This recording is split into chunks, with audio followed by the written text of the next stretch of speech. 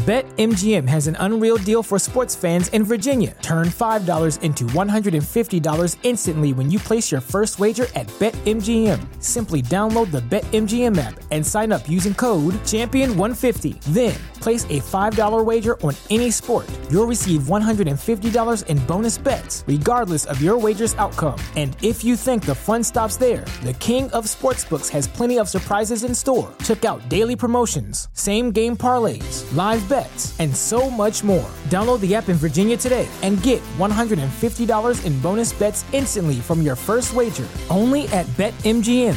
BetMGM and GameSense remind you to play responsibly. See BetMGM.com for terms. 21 plus only. Virginia only. New customer offer. Subject to eligibility requirements. Rewards are non-withdrawable bonus bets that expire in 7 days. Please gamble responsibly. Gambling problem? Call 1-800-GAMBLER. Promotional offer not available in Washington, D.C.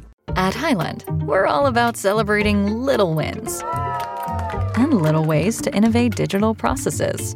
There's no customer pain point too small for us to help with. Maybe that's why more than half of the Fortune 100 looks to Highland to connect their content and data, improve processes, and turn little efficiencies into big wins for their customers and clients. Highland, intelligent content solutions for innovators everywhere at highland.com. Hello, it is FMC. I'm Jeremy. That is SP3. And SP3, it happened. It finally happened. The Portland Trailblazers made their move, and they did not give in to the pressure of the Miami Heat, as I said they shouldn't. I said all these people were being little. I'm going to curse and get us demonetized immediately. Look at that. I watched myself. Growth, everybody. They were being little bees. I said they shouldn't do it. Don't give in to this. He is in no position to make these demands. He's got 4 years left on this deal. 4 years. Don't take Tyler Hero. You're over here. Tyler Hero's good. It's okay. He'll be fine with Tyler Hero. Why wouldn't you take this package? It's great. This is a great trade offer. No, it was a garbage trade offer, and they knew it. So don't give in to this. Somebody will come around. Somebody will step up. They did. The Milwaukee Bucks stepped up because Giannis we got to do something. We got to prove we're here to win. Giannis said, I'm not going to sign another contract. How about that? Yeah. Giannis said, we got to do something to win. They're like, all right, we hear you, Giannis. We hear you. Let's go get Damian Lillard. You like Damian Lillard. You picked Damian Lillard in the NBA All-Star draft over your own teammate, Jrue Holiday. We know you like Damian Lillard. Let's go get Damian Lillard. And they went out and they got Lillard. And then the Blazers, what were they able to do with Jrue Holiday? Flipped him for more that they wouldn't have been able to do because to Tyler Hero, because nobody wanted Tyler Hero like that. They don't love Tyler Hero like that around the league. Everybody wanted Jrue Holiday. They were lining up to get Jrue Holiday. Tyler Hero, they would have just been stuck with that man, stuck with him. Big trades in the NBA finally went down. James Harden is still being a little B. He can't get traded nowhere because nobody loves him like that either. SB3, this trade happened. Who do they love less, James Harden or Tyler Hero? They probably love James Harden less, honestly. I feel like Tyler Hero has more of a market. At least he's young. And they probably love James Harden less. We finally had trades, SP3. Finally. After, I thought it was going to finally happen in August. It didn't happen until the end of September, but they happened. Lillard is officially part of the Milwaukee Bucks. Jrue Holiday goes to Boston. It's a two-team race in the East. What do you make of these moves? Boston and Milwaukee separated themselves from the pack in the Eastern Conference. It's ridiculous how much they are 1-2 depending on who you ask. After the Damian Lillard trade, I was firmly with Milwaukee was number one. Boston had number one after their offseason, but after the Damian Lillard trade, I was like, Milwaukee's number one now. They pushed ahead. They got the best duo in the Eastern Conference, even better than Tatum and Brown. And I was like, I like Porzingis on that team. He gives them a big man that can stretch the floor, but Porzingis is very unreliable as far as being on the floor, especially when he's playing with other players who are better or are the same quality of player that he is. He just tends to not be on the floor that often. I know this because I lived in New York City during his time with the Knicks. So I wasn't too confident in that. I gave the Bucks the edge, but getting Jrue Holiday, I'm like, yeah, Boston done made ahead. I was already looking up flight plans for the month of June to go to Milwaukee for Lakers versus Bucks. Now I'm looking up, calling some of my friends that live in the Rhode Island and Boston area, like, can I sleep on your couch for game 1 of the NBA Finals? Because Boston looks like they're in the lead. Like, their defense just took a significant upgrade after you lose someone like Marcus Smart, who was the lifeblood and the glue of their defense. You replace him with Jrue Holiday, who's a much better player, who is of the same quality defensively, if not better. And he's been he's better. He's been a difference maker on a championship team, and he's coming off his career highs in points. He averaged 22 points per game last year. He all around numbers. His assists was very good. I think he averaged like 5-6 assists per game.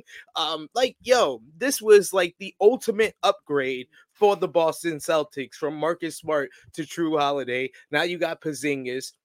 I don't know about depth, losing, Malcolm Brogdon and Robert Williams might hurt the depth a little bit, but I cannot look at this Boston team and not say they're a better team than they were last week. So they have to be in the lead now, just an edge above the Milwaukee Bucks. But the gap between the Milwaukee Bucks and the next best team, which, I mean, right now, it's kind of a toss-up who the next best team in the East is between your Philadelphias. You still have, even though Miami might be the biggest loser of the offseason, I still think that they have enough talent to be a playoff team, and I still expect them to try to make some type of move, because you had Tyler Hero's name out in the news so much that you're going to have to try to get rid of him at this point, because this is what happens when you have that name out there so much. It burns a lot of bridges. That's why Boston had a little bit of issues with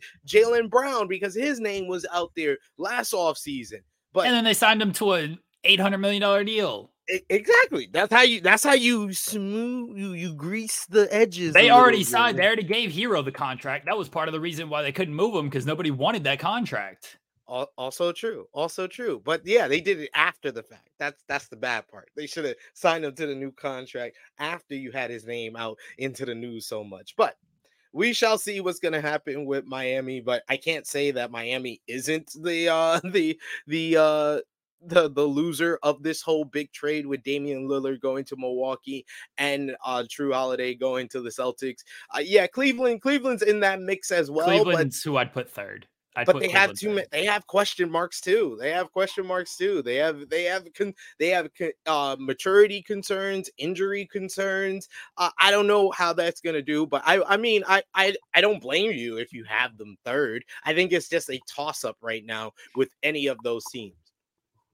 All right, a lot of stuff to talk about here. One, good on the Milwaukee Bucks for making this move. As a fan of a small market team who has taken some risk, it hasn't always worked out for my team, but I like seeing Milwaukee as a small market team do what they can to make their superstar happy, do what they can. I loved when they traded for Jrue.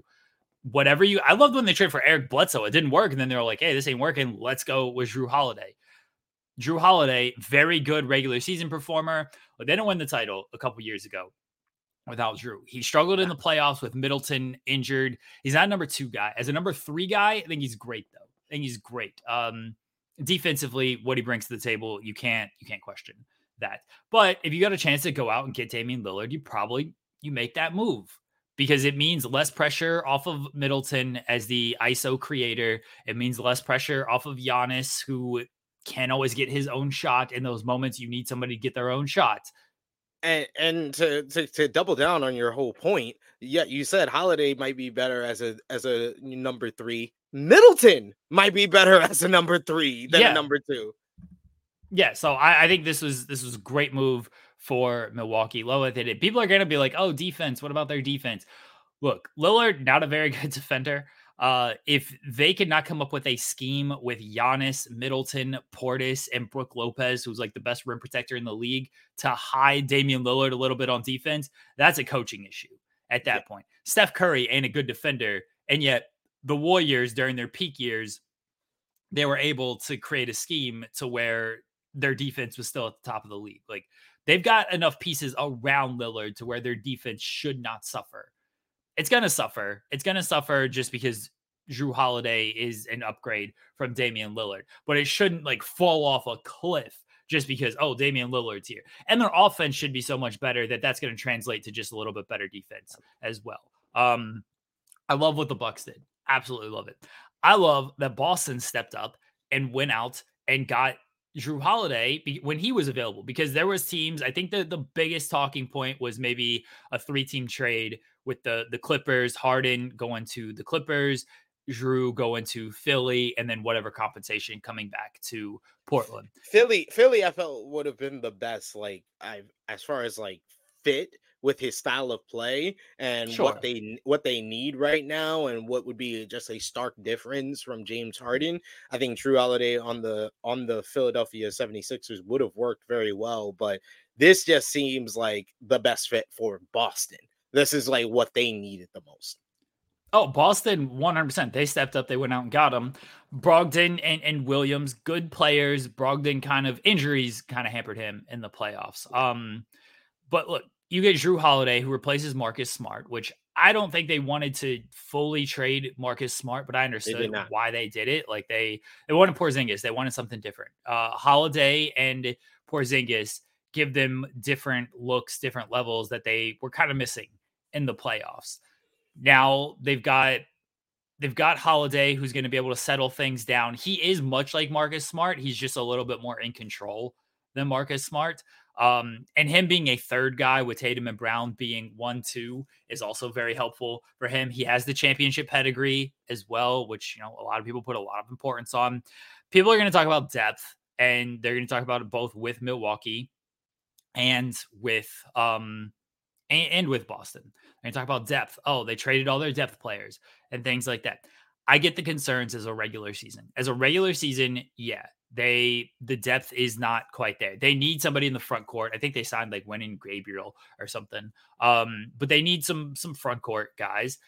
Here's the thing with depth and why I don't think you should be too concerned about it once the playoffs come. Once the playoffs come, you got 7-8 guys who are NBA rotational players.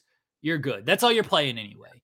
You're not using your 9-10 guy in the playoffs. Who cares about those guys?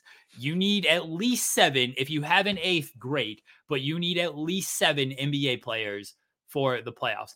Like, it's a difference between Phoenix, where everybody criticized their depth, and it's like, oh, well, they have nothing beyond Durant and Booker in the playoffs last year.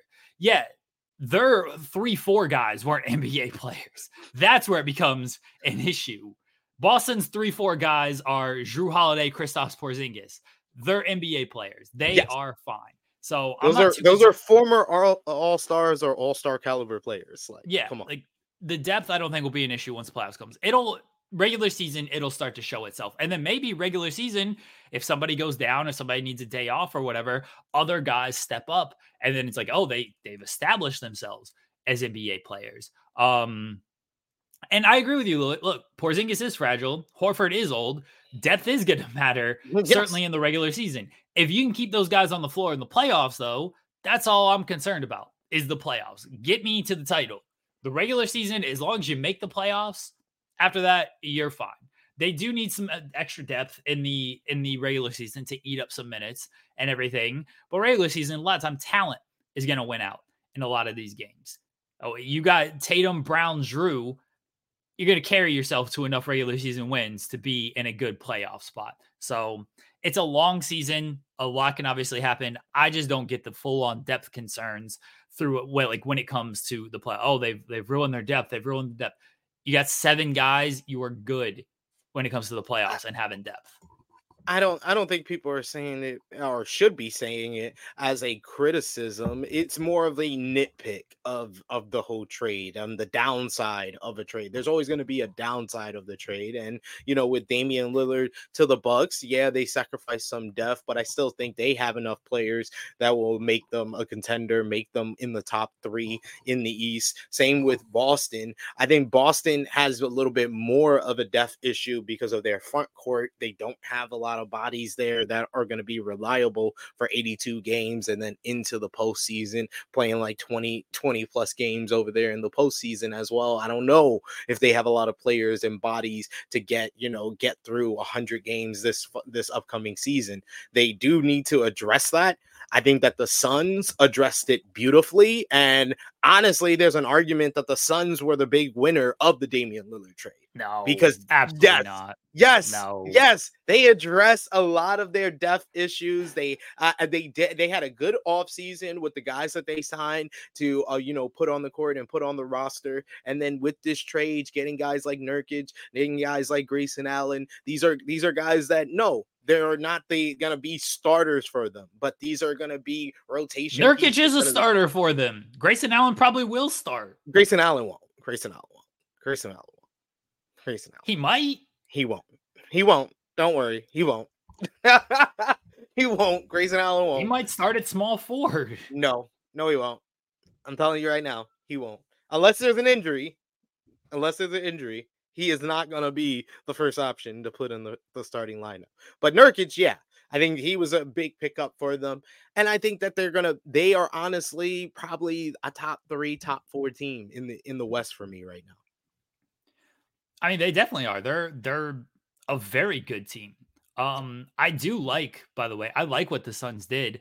I just don't think Nurkic is this answer to what you need out there. I don't buy Nurkic at all. And I was very high on Nurkic a few years ago when he had working knees. That injury crippled him. It did. What do you want me to say? It did. When he had working knees, you know how disrespectful that is. The man can't play defense anymore. He used to be a defensive anchor. He used to be a force. He would terrorize OKC. I couldn't stand him. It's not there anymore. It's not. I like what the Suns did in this move. I think you had to move DeAndre Ayton. I don't think that was ever going to work. We talked about that on the show after they got Beal of trade Ayton for depth. And they did. I like Grayson Allen. I think he's a good player. I know he's very annoying to play against. I know a lot of other fan bases don't like him, but I would have Grayson Allen on my team as a 6-man. Yeah, Josh Okogie probably does start. You're right. Yeah, exactly. Thank you. Yeah. Thank you, Chet. Keon Johnson, I think, is going to give them quality minutes as well. You don't know who that is? Yes, I do. I'll play NBA 2K. I know who all these players are. Bo, the GOAT. They got Bo. They got Bo. I like Eric Gordon. Eric Gordon's Eric Gordon. They have good. They do have good depth. I like what they did. Nasir Little in this trade. I think that I like Nasir Little. Yeah, I'm a fan of Nasir Little. I do like him. I traded for him in 2K. He's very their good. roster is just a lot better than it was last week. It is. I like their roster better. They didn't win the Damian Lillard trade though. The team that got Damian Lillard won the Damian Lillard trade. They didn't have to give up much besides a player that they've been shopping around for 2 years. They didn't have to give up much here. And they got their team a lot better than it was last week. I like what they did. I like Phoenix. Phoenix is honestly, I got them second in the West behind the defending champions. And I'm down on the Nuggets compared to last year. They lost You're walling. They are third. Lakers still had the best. Lakers still had the best offseason. They have a better roster than that. Look, just because LeBron James and Roy Hachimura spent every day together and having mimosas and eating eggs and bacon every morning and whatever they had for eating steak dinners, Taco Tuesday at LeBron's, like, just because that, like, no. You're so disrespectful. I picked the Lakers. You saw it, SP3. I proved it on air. What we did this off season. And now you're just going back on it. You're saying Phoenix is better than us. Because Phoenix made moves afterwards that put them in a better position. No, they're not. You have LeBron James, Anthony Davis, Rui Hachimura, Austin Reeves. You got Christian Wood, Gabe Vincent, D'Angelo Russell, Cam Reddish, Taurean Prince. What are we talking about here? We got a much better roster. Christian Wood plays about as much defense as Nurkic. Jackson Hayes. They got guys. They got guys just like the Suns have guys. These are guys that, like, they're names because you've heard of them, but there's a reason they're on like their fifth team at this point. And I like these guys. I like the Lakers. I like what they did. But let's be honest about a lot of these depth guys on teams. They are on their fifth team in 5 years for a reason. If they were rotational, strong NBA players, they wouldn't be passed around the league like this. They're getting passed around the league like a porn hub over here, okay? Like, that's how they're bouncing around. I just want to let everybody know that I am not going to abandon my prediction like Jeremy abandoned his. And I haven't made a prediction. I am staking with the Oklahoma City Thunder to make the playoffs. I haven't made a prediction. I am loyal to what I say. I don't go back on what I say just because a trade happened. A trade you don't even say they were the winners of. They weren't. But yet they did well. Now better. They're now better than the Los Angeles Lakers. This is ridiculous. They didn't win the trade, but they have no defense. I agree, Louis. The Lakers' defense is championship quality. It's ridiculous. Good on them. They have a good team. I like what the Lakers did in the offseason. I picked them. Let me know if I bet on them. I didn't pick defense. Let me know if Bradley Beal makes play some defense this year. Now you're down on like Nurkic and all this stuff because I put them above. I'm not down on Nurkic. Did I worry about the Suns' defense. I completely worry about the Suns' defense. I do too. That's why they're not better. But I like the Suns over the Lakers. I like the Suns over the Lakers. It's for nothing. Devin Booker is the best player on either roster. No, he's not. Anthony Davis is. Anthony Davis can't stay on the court for more than 2 minutes. His goal is to play all 82 games this season. We cannot knock people for having goals. My goal is to win the lottery. That's nice. You aren't an NBA champion, so I don't care. What does that have to do with winning the lottery? I don't care about your goals unless you win an NBA championship for the Los Angeles Lakers. Anthony Davis did. I care about his goals. I don't care if you win the lottery. I care if Anthony Davis plays 82 games. So you are putting the goals of somebody who you've never met, who doesn't exist, over the goals of, who doesn't know you exist. He does know I exist. If you go up to Anthony Davis and say, hey, do you remember SP3? What's he going to say? He's going to say it was that loud guy that was at Kyrie's party. He's going to absolutely not say any of that. You're going to put his goals over the goals of a friend, someone you see weekly, someone who you were at their wedding. That's how it's going to be, SP3. I was at Anthony Davis' birthday party. He doesn't know you exist, SP3. He does. I'm telling you. You're still going to put his goals over mine. Ask him. Unless we get information and confirmation that Anthony Davis does not know who I am, I'm sticking by what I said. It's very hurtful. Hope you know that. It's very hurtful.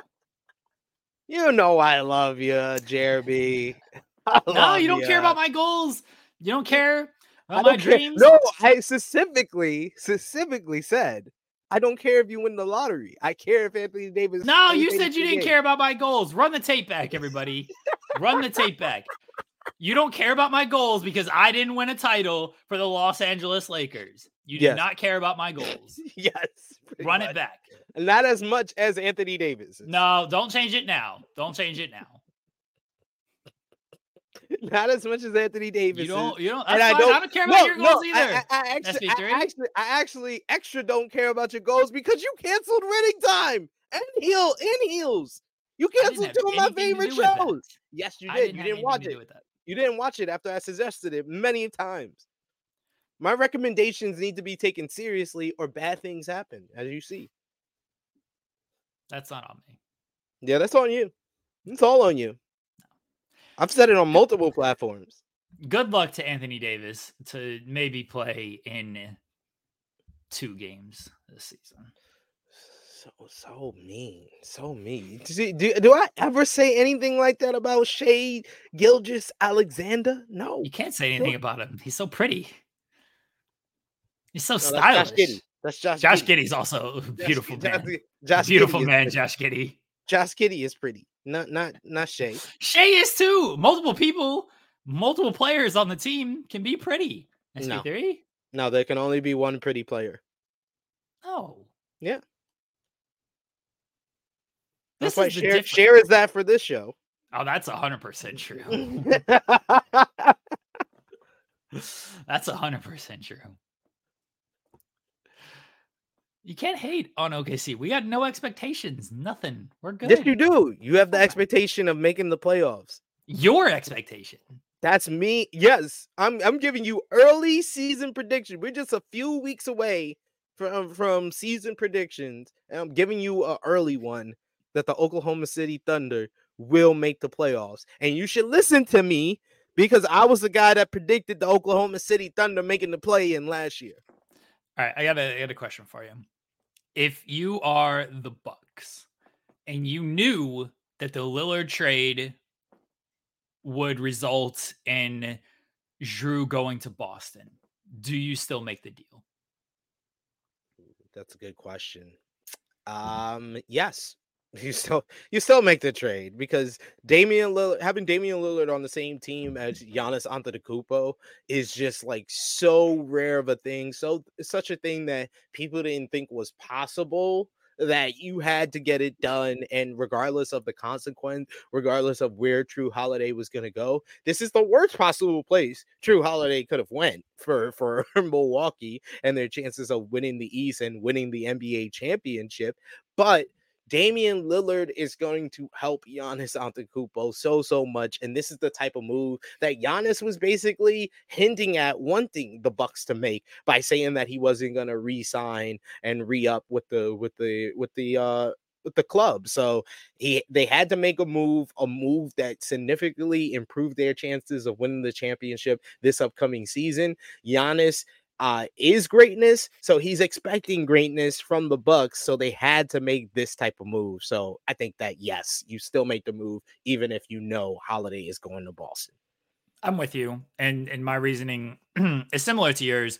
My biggest reasoning is like if you're Milwaukee and you look at the hierarchy in the East, you are already right there with Boston. You and Boston were already on pretty equal footing. And before this trade, you could say Miami was on that equal footing as well because they just beat you in the playoffs. I know Miami lost some depth pieces, but overall they were right there with you. Philadelphia, I don't know, their situation needs to get sorted out and everything, but on paper, they are still a good team. Granted, what they look like on paper now is not what they're going to look like in, who knows, a month from now at this point. But they're kind of right there. Cleveland, I'm high on Cleveland. Well, when we do our season preview, I'll explain why I'm very high on Cleveland. I was high on them last year. They disappointed me against. They did in the playoffs. They had a good regular season. They were disappointing in the playoffs. But you were right there with Boston anyway, and then other teams were closer with you. After this trade, you're still right there with Boston. Yeah, you didn't separate yourself from Boston, but you've really separated yourself from these other teams. Now it's just you in Boston. You're not worried about Miami. You're not worried about Cleveland. You're not worried about Philadelphia. It's just you in Boston. So yeah, I would have made that trade, even knowing Holiday's going to the Celtics. Louis says, buying Orlando for a top four. You I'll gotta be give them really high on Orlando. I'll give them a play-in, but top 4, I don't know about Hey, all look, that. I respect. It really depends on this Harden trade. This Harden trade is going to change everything below Boston and Milwaukee. But how does that change too much for like a team like Orlando as a top 4? Because look, the Knicks, I know you're going to bury the Knicks. The Knicks were good. No, I think the Knicks are going to be top 6 in the East. Okay, so the Knicks are there. Again, I really like Cleveland. It changes the Sixers' perspective because they go from 3 potentially out of the top 4. Exactly. Orlando jumps all the way up there. Orlando's got to jump a lot of teams to get top 4. No, I don't agree with Louis. I'm not saying I agree with Louis. I'm just saying that a lot of things will change in the East after this Harden trade. That there might be teams that move their way up. Your Cleveland's, your Miami's whole club could look a lot better in comparison to Philly after this trade, depending on what they have to do and if they're forced to kind of make a deal because he doesn't show up to training camp. So I don't think he's going to show up. That's for sure. He's already not showing. He didn't show up to media day. I don't think he's showing up anywhere. They are at the point where they got to make some type of deal right now, or you just risk blowing like regular season games, putting more on Embiid, because now Embiid's really got to carry things. At least if you make a trade, you get somebody in there to take some type of pressure on him. I get it, Louis. I like Bancaro and Wagner, especially Bancaro. The way he was playing in the World Championships this past, like they were using him as a 5 as well. You got to jump a lot of teams. That's the thing when it comes to standings, is like not only like do you have to improve, but then you got to bank on other teams being worse.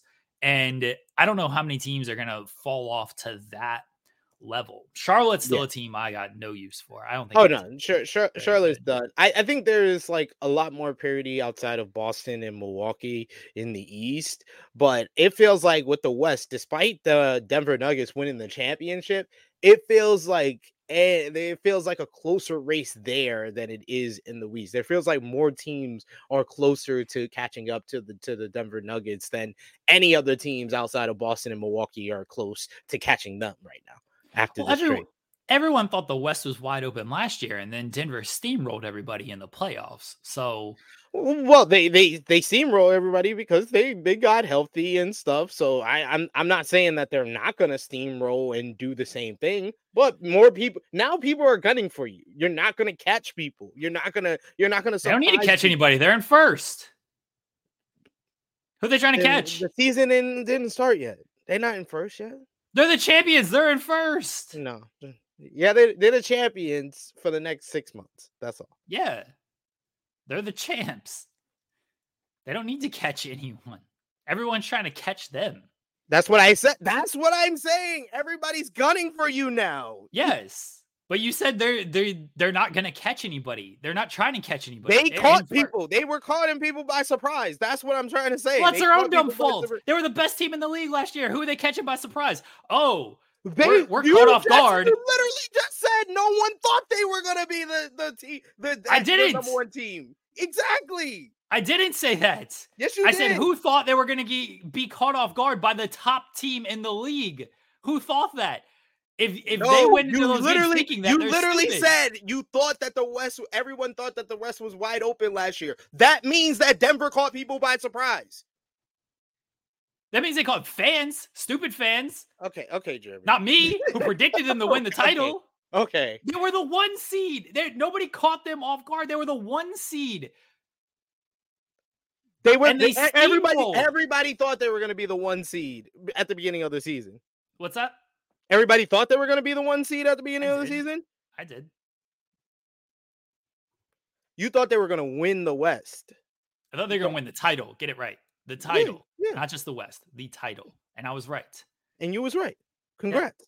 Congrats. You, one person. So it caught 99.9% of people and 0.1% you. It didn't caught by surprise. Okay. Everyone should listen to me. I was right to begin with. They caught people by surprise. What the hell were you arguing with me for? They caught stupid people by surprise. Oh, God, Jeremy.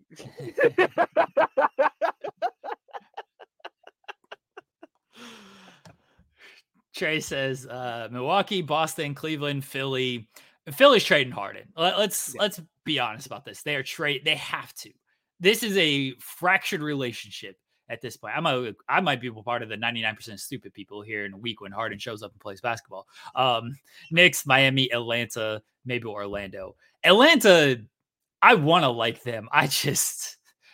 John Collins trade as well. I was high on John Collins, and now he's gone.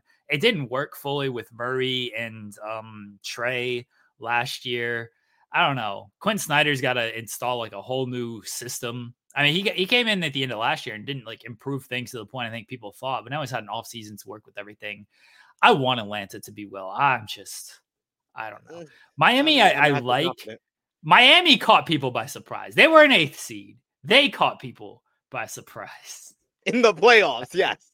Yeah. In the playoffs. Jimmy Butler's all emo. By the way, bless this man for his last year with the dreads.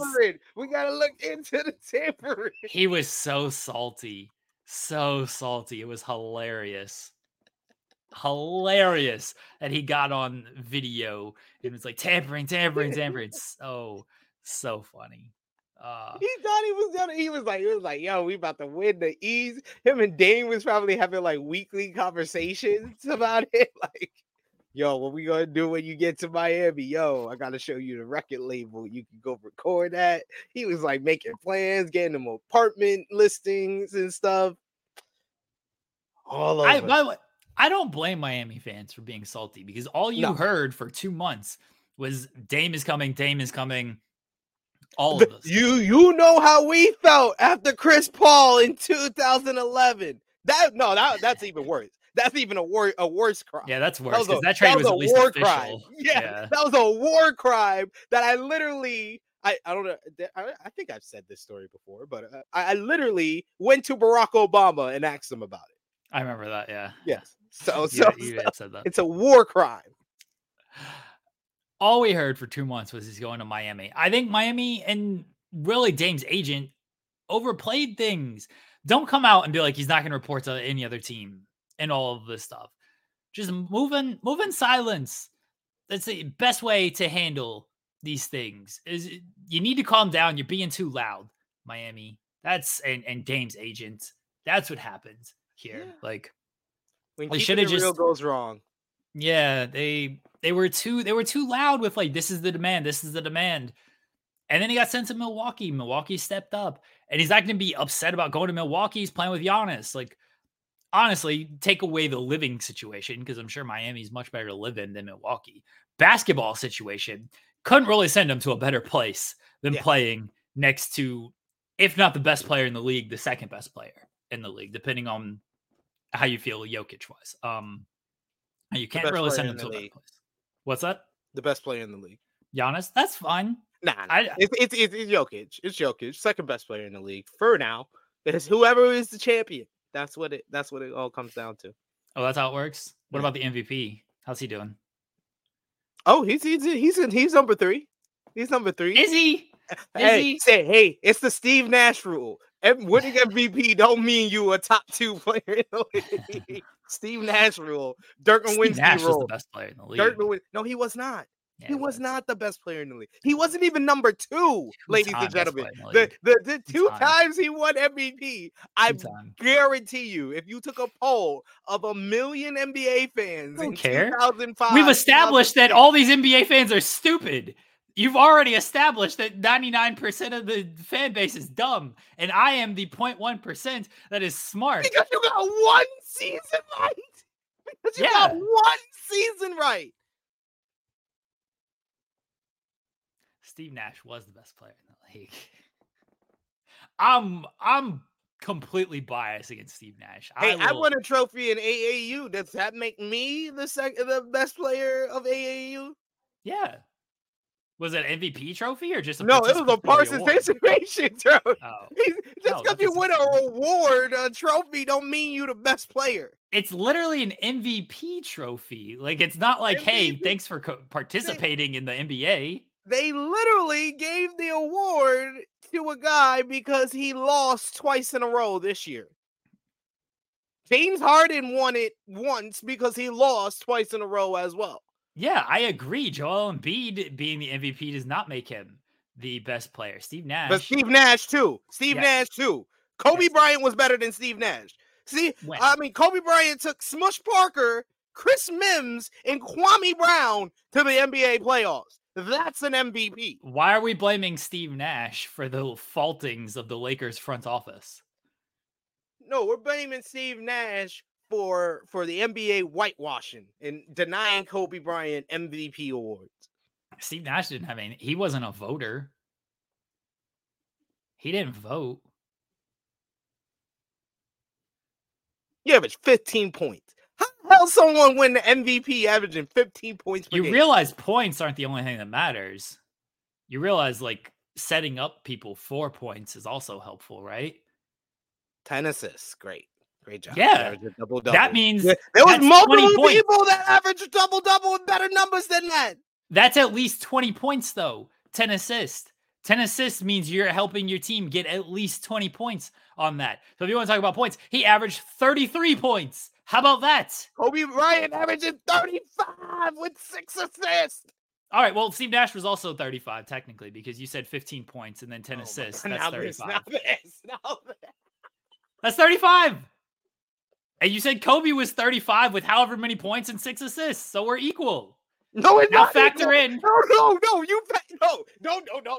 pull that double standard on me, sir. Don't count. What? Don't count the assists as points for Steve Nash and not for Kobe Bryant. Kobe Bryant. He's obviously averaging more points then.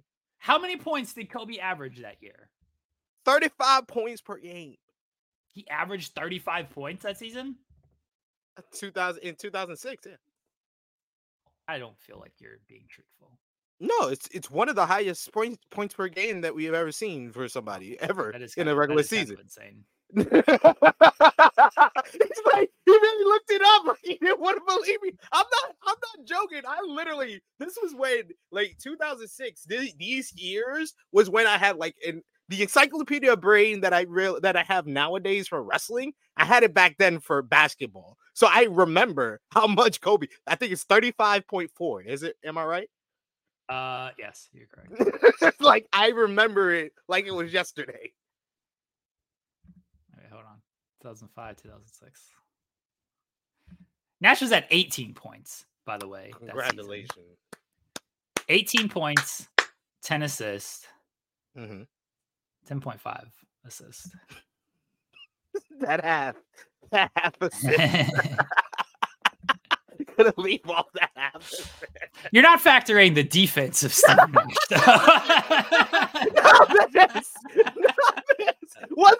Wasn't Kobe Bryant all defense that season too? That was a great comeback. I gotta get it. You're not factoring in the intangibles, sir. The true shooting. Yeah, the true shooting numbers. PPR.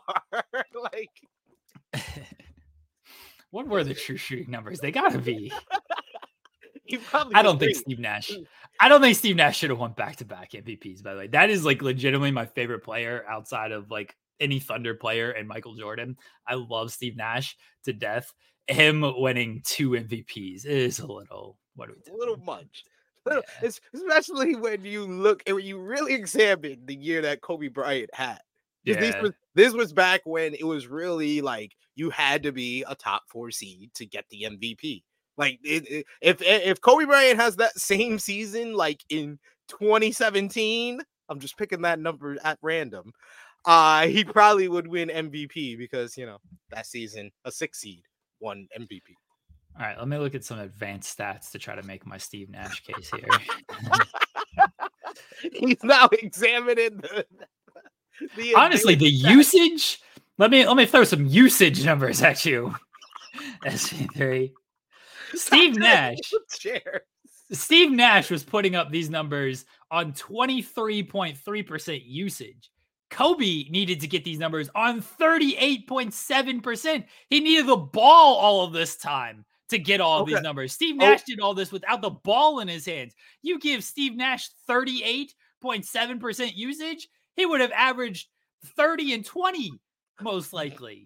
Okay. So once again, ladies and gentlemen, Kobe Bryant was playing with Smush Parker, Chris Smith, and Kwame Brown. Don't blame Steve Nash for the failings of the Lakers front office. Let me finish my thought here. Steve Nash was playing with Amari Stoudemire, Sean Marion. Like, what are we talking about here? He played with all-stars. Don't blame Steve Nash for the failings of the Lakers front office. That is not his fault, okay? It's not his fault. The true shooting percentages, by the way, Kobe Bryant, 55, Steve Nash, 63. Much better true shooting from Steve Nash. I expected that. Kobe chucking up like Kobe's just jacking up shots. Did you imagine how many points Steve Nash would have scored if he was given the green light like Kobe? That was honestly a fail. Kobe Bryant played with Slava Medvedenko. We're not going to disrespect Slava Medvedenko on this show. One of the greatest names in NBA history. We will never disrespect Slava Medvedenko. Sasha Vujacic. He played with Sasha Vujacic. Yes, Morrison. I want Slava Medvedenko taking those shots.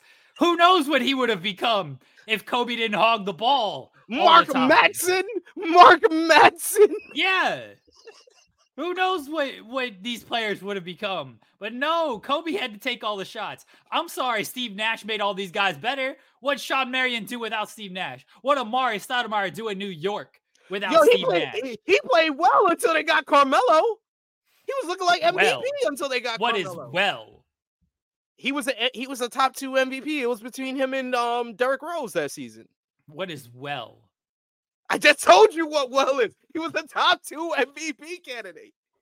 No, Damian George, Rick Fox.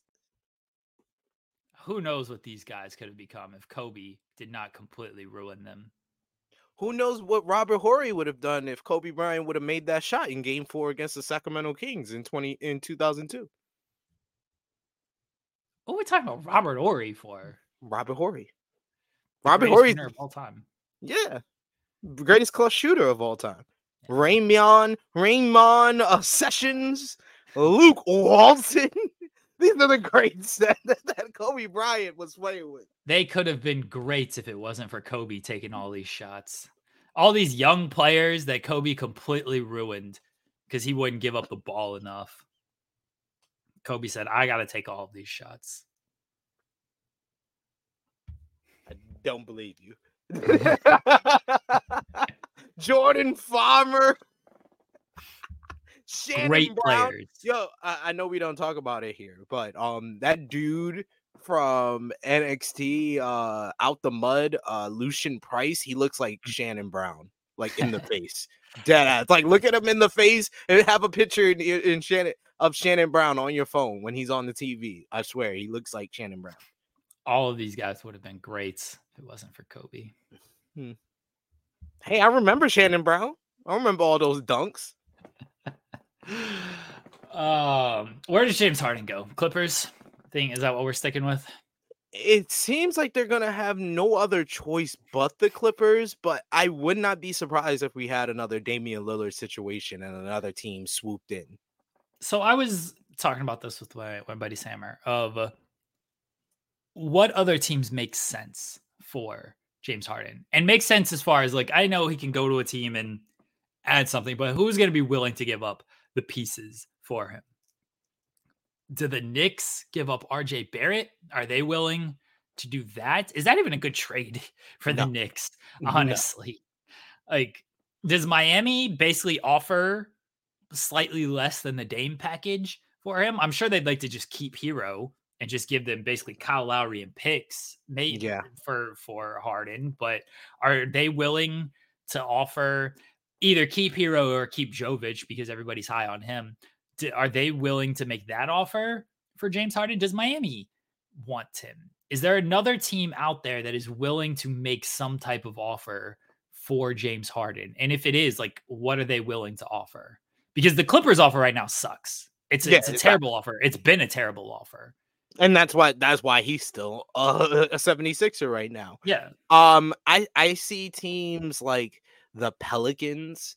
The Pelicans are in an interesting scenario right now where they have two kind of young players that can be stars, but both of them are kind of been unreliable the last couple of seasons. More, of course, Zion than Brandon Ingram. Brandon Ingram was more injured, last season and in the playoffs last season, the season before that. But yeah, you can make a choice if you want to put one of them on the market. That's a little bit more appetizing, but I would say, you want to keep those guys. CJ McCollum and draft equity might be something that the Sixers might look at and look a little bit more favorable at than what the Clippers are offering, because like you said, that Clippers trade is trash. That is not going to be the trade that James Harden goes to the Clippers for.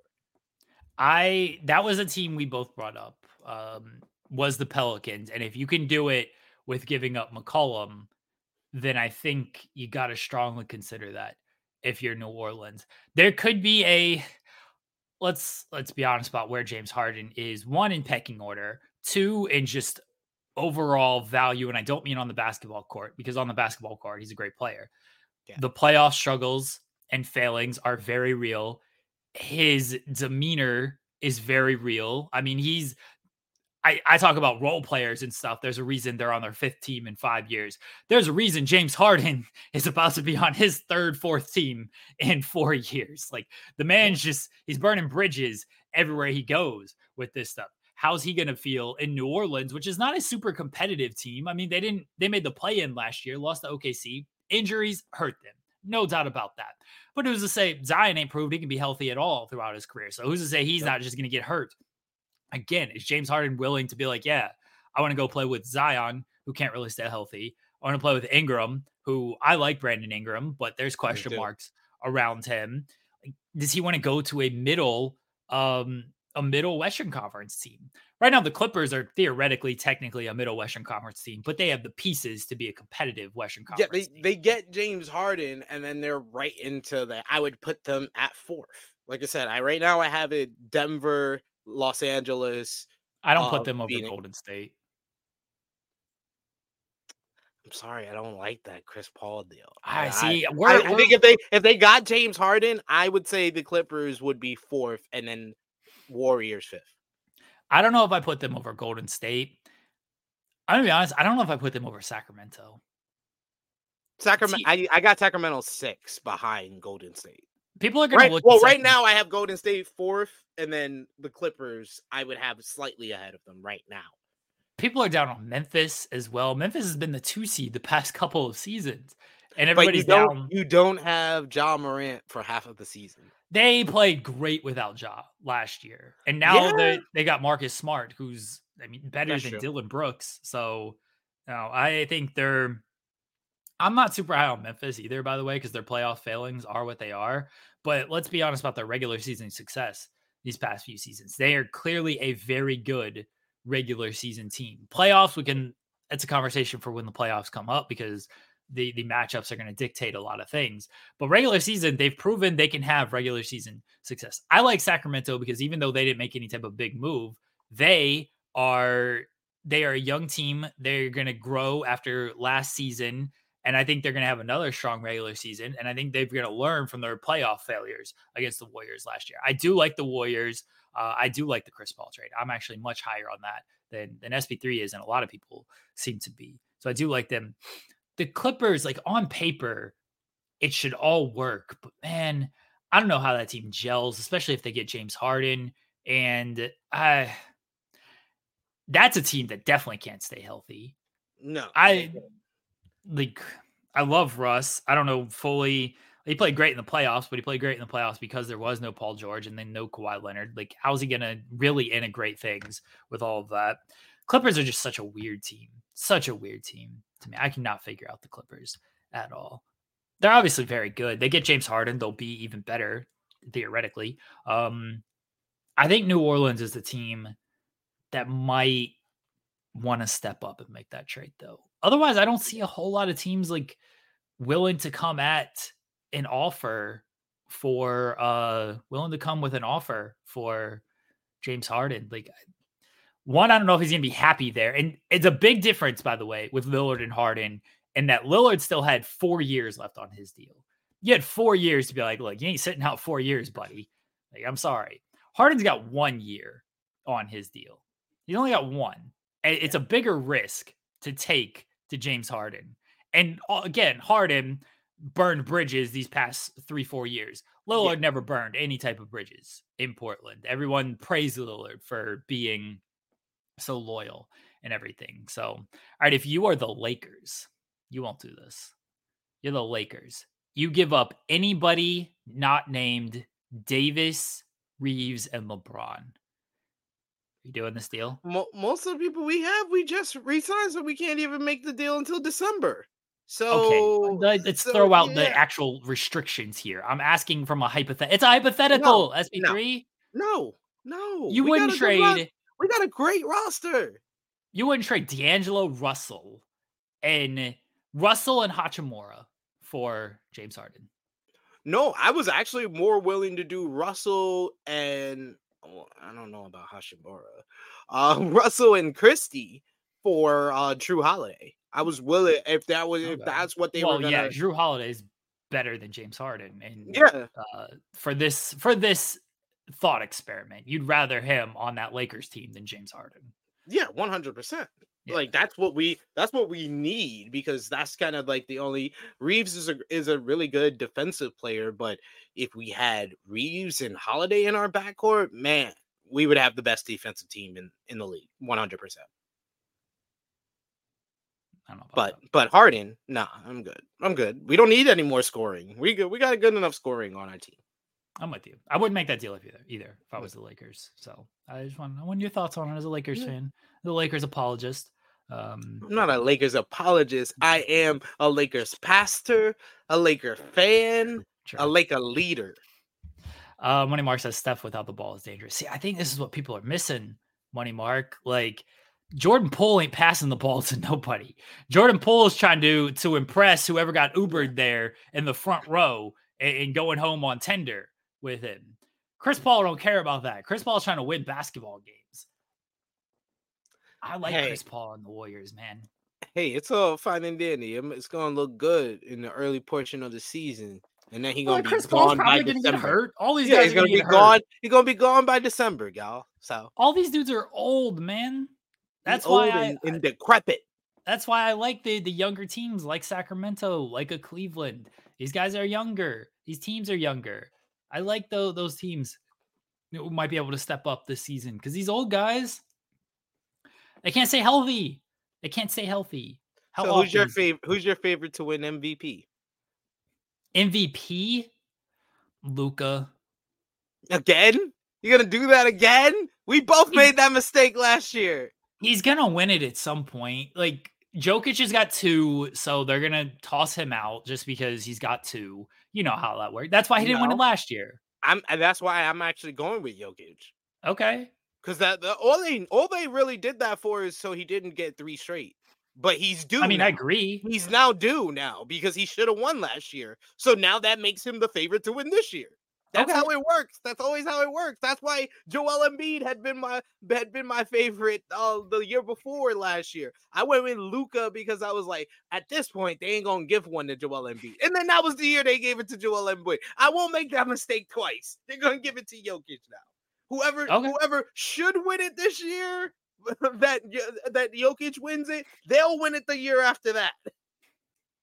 Jokic probably should win it, honestly. I just think now with with a championship, 2 MVPs and everything, they're just going to be like, yeah, we know Jokic is really good, because now they're going to recognize that the Nuggets team is really good as well. So like, well, they're the defending champions, so of course they have a good team. It's not just Jokic. It's not just Jokic out there. Like, the team is good. So that's why I think Jokic might take a hit this year. Embiid's not going to win.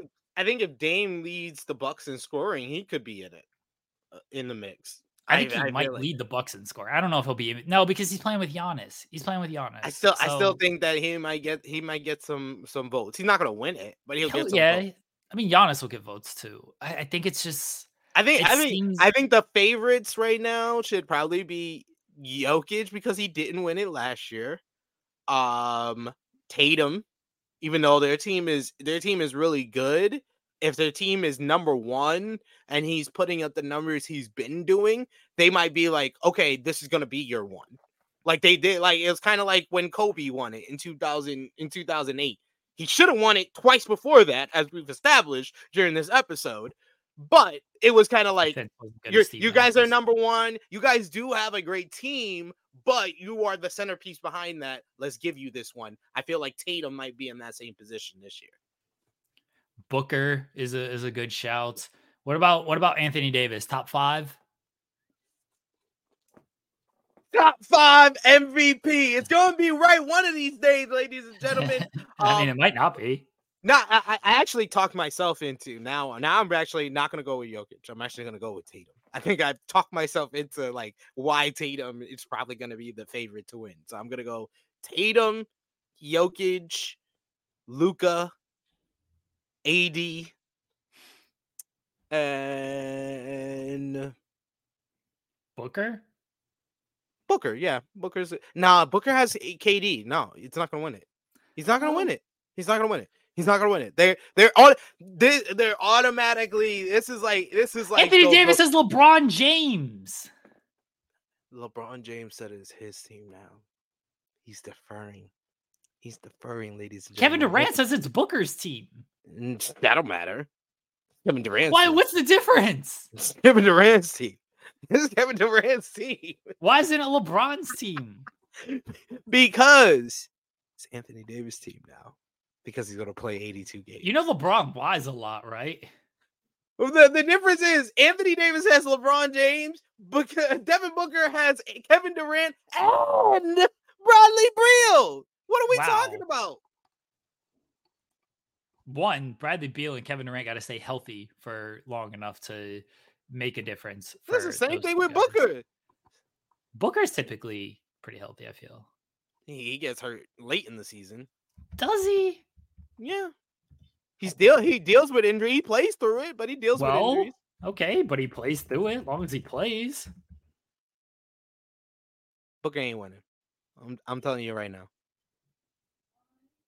Devin Booker was hurt a lot last year. I didn't realize that. 53 games. I told you that. He missed so many games last year. Why you always look up stuff?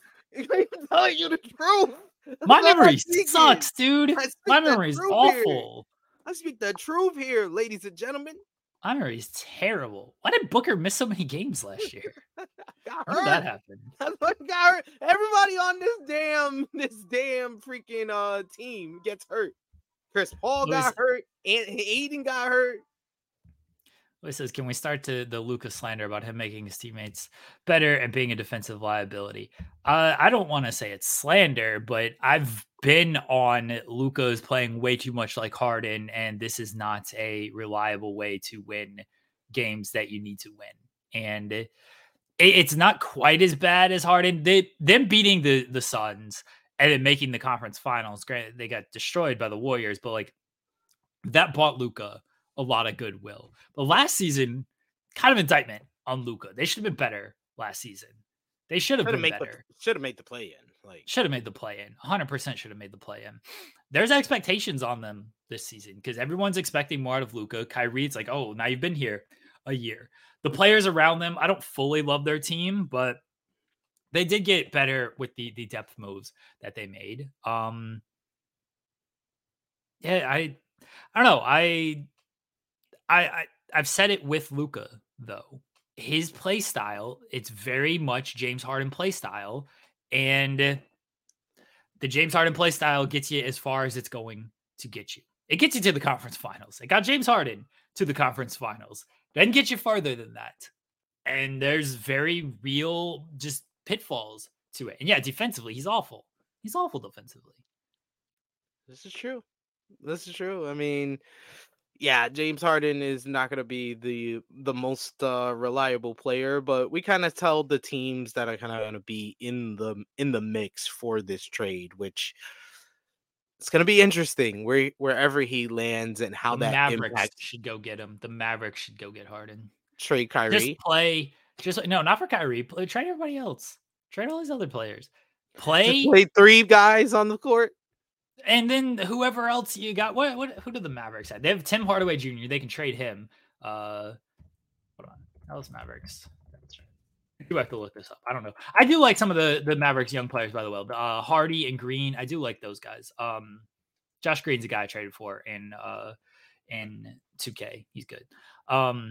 Luka, Kyrie, trade Tim Hardaway Jr. That's their small forward. They got Grant Williams, like defensively this team. I don't know. Dwight Powell, trade Hardaway, Dwight Powell, and one of Hardy and Green in draft compensation for James Harden, and then just play three-man rotation.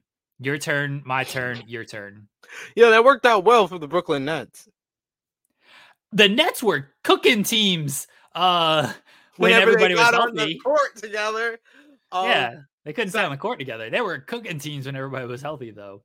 Kyrie and Harden love each other, right? They play great together. They're the best of friends. Yeah. So I see someone in the chat saying Tatum has Brown, Holiday, Porzingis. Man, I'm making a comparison to Kobe Bryant in 2008. He had Pau Gasol, Lamar Odom. He had players too. But Tatum averaged 30 points per game, 9 rebounds, 5 assists on 47% from the field. The key difference between Tatum last year and every other year he's had great numbers, and what I'm saying with this year was going to give him the MVP, is Boston has never finished first. I just looked it up. Boston's never finished first while Tatum's been on the team. If they finish first in the East, I feel like Tatum's the favorite. Trey says Kyrie, Luka, Harden on the same team is atrocious. That sounds like freaking an invitation for hell for Jason Kidd. I want to see it, though. I think it'd be hilarious. I'm about the chaos, baby. I don't care what actually makes basketball sense. These ain't my teams. I don't give a shit. I ain't a Mavericks fan. I don't care what happens to them. How the hell did Jason Kidd keep his job after last season? Because Mark Cuban loves them. No, it's fine. The Indowees anonymous GM said, yes, Cleveland will disappoint. I like Cleveland this year. I'm high on Cleveland. Maybe it's just me.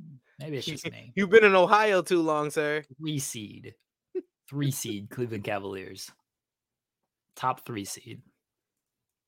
Top 3. Okay, we'll see. Yeah. We'll see. We shall see. I think right now they do have the 3rd best roster on the Eastern Conference. Anything else basketball? I did not watch this week's challenge, by the way. We'll do two episodes next week. I'm going to send this link to our pal Share Delaware because we need to pretty up this show. And yes, we have Love is Blind to talk about as well. You got to watch Love is Blind. Yeah, I do. Yeah, I do have to watch Love is Blind. I've been on the challenge and my 90-day last resort. Which Asuelo is reality TV gold. Asuela. Who's traded first, Cat or Harden? Harden. They're gonna try to stick with Karl Anthony Towns. They're gonna try. I don't know how it's gonna work, but they're gonna attempt. It's not gonna work, but they're gonna keep trying. I'm gonna just tell everybody about my 2K teams right now. I traded for Anthony Edwards in 2K. I dealt. What are you shaking your head for? That's a great trade. For who? Let me hear. For me, because I traded draft picks. I traded Jaden McDaniels, who I signed in the offseason, who I like. He's on the Timberwolves now. I like him. And Contavious Caldwell-Pope, who I previously acquired. And then 4 first-round picks for Anthony Edwards. That's a great trade. The first-round picks, by the way, are in the game this season. This is the Bill Walton, George Gervin draft. I didn't want Walton or Gervin. I'm like, whatever. I already have a young team. I drafted Tracy McGrady last season, so I'm McGrady on this team. So my starting lineup is Shea, Giddey, Anthony Edwards, J-Dub, Jalen Williams, Chet. That's my starting 5. I got McGrady coming off the bench. I got Nasir Little coming off the bench. He's great. I got Kevon Looney coming off the bench as well. And Josh Green. That's my bench. This team's beastly. Anthony Edwards is nice in this game. I like Anthony Edwards. Yeah, Anthony Edwards is great in the game. I'd never play with the Minnesota Timberwolves, but I do try to rebuild them sometimes when I have 2K. Mark says, have you seen Ultimatum Season 2? Yes. Can I recall any of it? No, but I have seen it. You cannot. Yeah. The last reality show I saw on Netflix was that show Wrestlers. I heard that was good. It was good. Yeah. It was actually really good. Yeah. I was actually surprised. Al Snow's like the only likable person, which says a lot. Trey Jones says he had a Clippers team with Kawhi, PG, and Capella. In the game, the Mavericks traded for Draymond Green, which was an interesting little deal. The Warriors traded for Russ, which completely killed me. They had Chris Paul, Russ, and Steph on the same team, which rules. Like, what? You want a 5-point guard setup? What are you doing? It rules. This is great. Capella, the Mavericks also traded for Capella, which is a deal I think they should make in real life. Like, yes, if they could. I think I've made that trade multiple times for the Mavs over the last like 3 or 4 2K games. I said they should have gone after Gobert a few years ago. Like, I'm not even a big Gobert fan, but I just think him as a pick and roll lob threat would be great for Luka. Now his stock is even lower than it was. The only wing that I liked to put it on the Mavericks with Luka was DeMar DeRozan. Okay. I said they should have gone after DeRozan last year too. I just wanted Luka to get so. Then they ended up with Kyrie, which, you know, what can you do? I know you're a big Kyrie's family. Sorry. Yes, he's my fan. But I still think he should have got traded to the Lakers. But hey, we're better off. We're better off. Let's say if you traded for Kyrie, we would never have the roster that we have today. So yeah, you wouldn't have paid for Austin Reeves. That would have been out the window. He would have been gone. Yeah, they would have killed their depth. Now that's a strength of the team. So exactly. Then the Hawks trade him to Utah. I like John Collins. I'm kind of high on Utah, honestly. Like Utah. You think Utah's going to be in the play-in?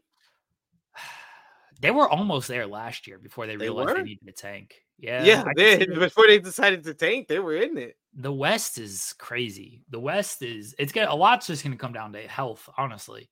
Some of these teams are not going to be healthy, and it's going to show, and they're going to run out of steam throughout the regular season. Yeah. Cher Delaware is here. Hello, Cher Delaware. All right, let's talk about Love is Blind. I've not watched the challenge this week because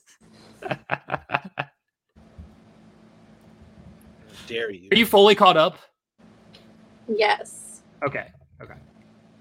I hate everyone on this show. Yeah. These are terrible people.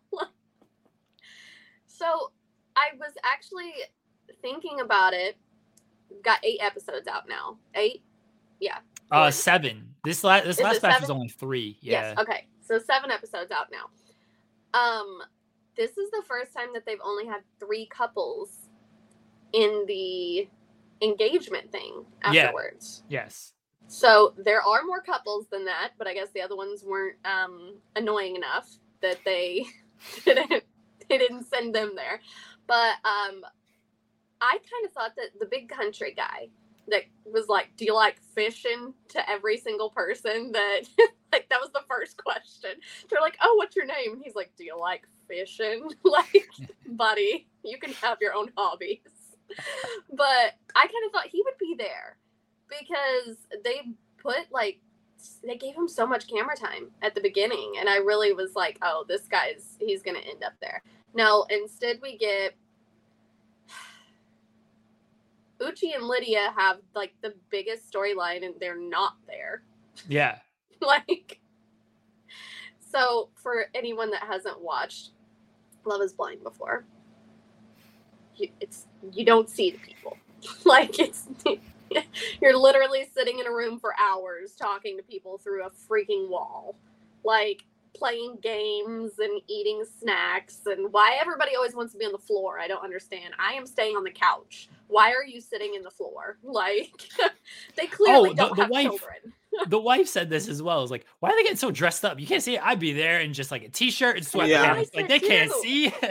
Like, and when they're like, what are you wearing? We've been doing this for years. Lie. Oh, I just came in here in lingerie and heels. Like, come on. Why are you dressed up?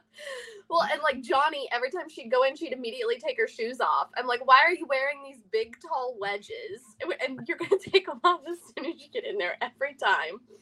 But the whole point of the show, they do it in different cities. So everybody always lives in the same city. And the whole point of the show is supposed to be, that you don't know these people. And I was reading an article about it yesterday. So I have more insight on the Lydia and Uche thing now. The producers did not know that they knew each other. It was It was not a setup thing. They asked people, like past people that they've dated and stuff.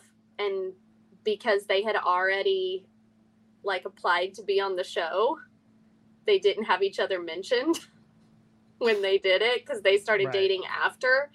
And the producers found out the same time as everybody else in the pods. And the reason that they did not share it with, is it Milton? Yeah. Milton and Aaliyah. Who's a giant. I did not know that man was like 6'7". That's a very tall man. Yeah. Milton and Aaliyah is because the producers told them not to. They were going to kick them out of the experiment. So they were going to be like, this is kind of ruining the whole thing. You can't really be here if you know each other. And they were like, we're not interested in each other. We won't go on dates with each other. We won't tell anybody. And the producers were like, okay, if you don't tell anyone, you can stay. So that was the reason that they didn't share it. And they said that in the conversations that they had where they told Milton and Aaliyah about it, they did tell them that the producers told them not to share the information. But it was the most dramatic thing ever. I had a conversation with Jeremy and his wife each separately about this. It was, everybody's crying. They're all crying. And I'm like, why is everybody crying right now? Like, when I first started watching Uche tell Aaliyah about it at the end of episode 4, I believe it was, when he first started sharing it, I was like, did I miss something? Like, did he tell her that he doesn't want to be with her? He wants to be with Lydia? Like, what's going on here? Did I miss something? No. He's just telling her that he dated her for like 2 months. And girl is leaving the room. She's crying so hard. And I'm like... Aaliyah's reaction when she started breaking down, the wife was like, what is she so upset about? Like, why is she crying so much over this? She just told you. It doesn't seem like it's that big of a deal. Like, no. When Lydia's going off and saying all these things to Aaliyah and Aaliyah, that was much. Yes. That was a little much because Aaliyah's just like, I don't want to know any of this, because it definitely sounded like Lydia was still obsessed with this man. Yes. So earlier in the episodes, we had seen Lydia getting in Aaliyah's ear when Uche was upset that Aaliyah had cheated on somebody like 2 years prior. Yeah. I mean, yeah, I can see being upset about that. I don't think that he was as mean as they were all acting like he was, but we also only saw part of it. So, like, okay. But she's like dying. This girl does not have the emotional intelligence to be on this show. That's just, she's not there because she's crying about everything. So she's in there sobbing because he was like, how would I trust you if you've cheated on someone? And she said she stayed with the person after she cheated on them too. And yeah, so like that was, and she never told him. Yeah. So that was like a whole lot of issues going on here. And Lydia is in her ear being like, he doesn't deserve you. You and I are so alike, and going on. And I'm like, this is weird. Like, I mean, this is kind of rubbing me the wrong way that she's just continuously being like, no, I think that you should just not talk to him anymore. So then when we find out that she used to date Uche and was in love with him, I'm like, oh, this makes a lot of sense now. So then Aaliyah's trying to talk to her. And she's telling Aaliyah about the last time that they slept together. And I'm like, this this is not correct. This is not what anyone wants to hear. Like, it's too much. It's just too much. I mean, I live in a really small town, so like everybody dated everybody's ex-boyfriends. There's no girl code when there's only 12 boys to choose from. So like, it's just the way that it is.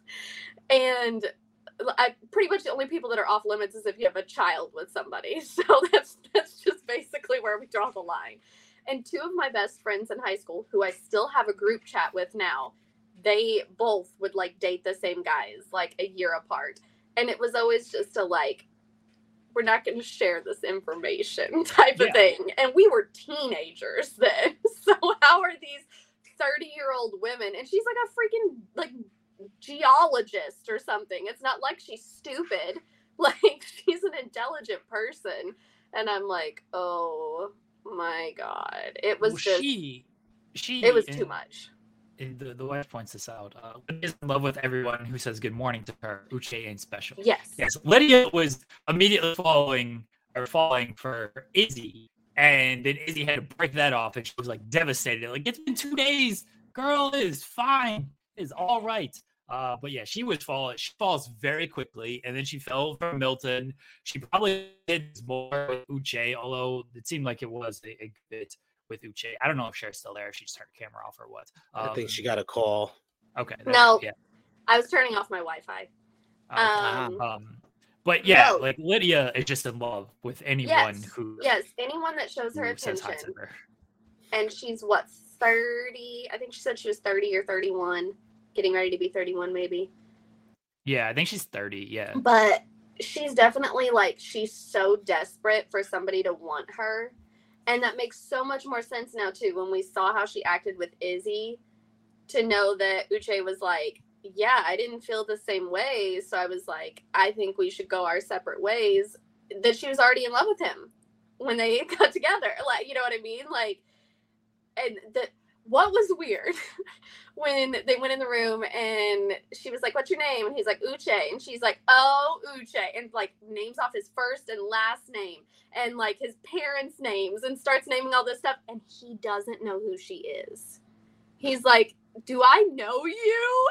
And she's like, you don't recognize my voice? You don't know me? He does not remember this woman. And she's like naming off the freaking pet he had when he was 8 years old. I'm like, what's happening? Like, this is so uncomfortable. She's the villain of this season. Like, it's her, which surprised me because for a little bit I thought it was going to be the blonde chick that ended up with Izzy. What's her name? Stacy.